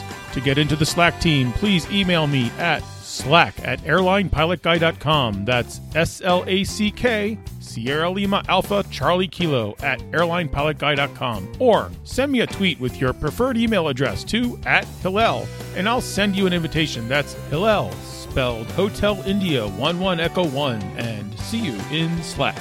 Thank you very much, Hillel. Now, get back in there and do whatever it is that you were doing. Mind if I use your razor, Jeff? Yes. I do mind. All right, with that, anything else? Oh, yeah, we need to thank again our producer and director, Liz Piper in Toronto. And until next time, wishing all of you clear skies, unlimited visibility, and tailwinds. Take care, and God bless. Cheers, y'all. See y'all. Auf Wiedersehen. Hasta la vista, baby. Be safe out there. Yeah, he's up in the sky. It's the airline pilot guy. Good day.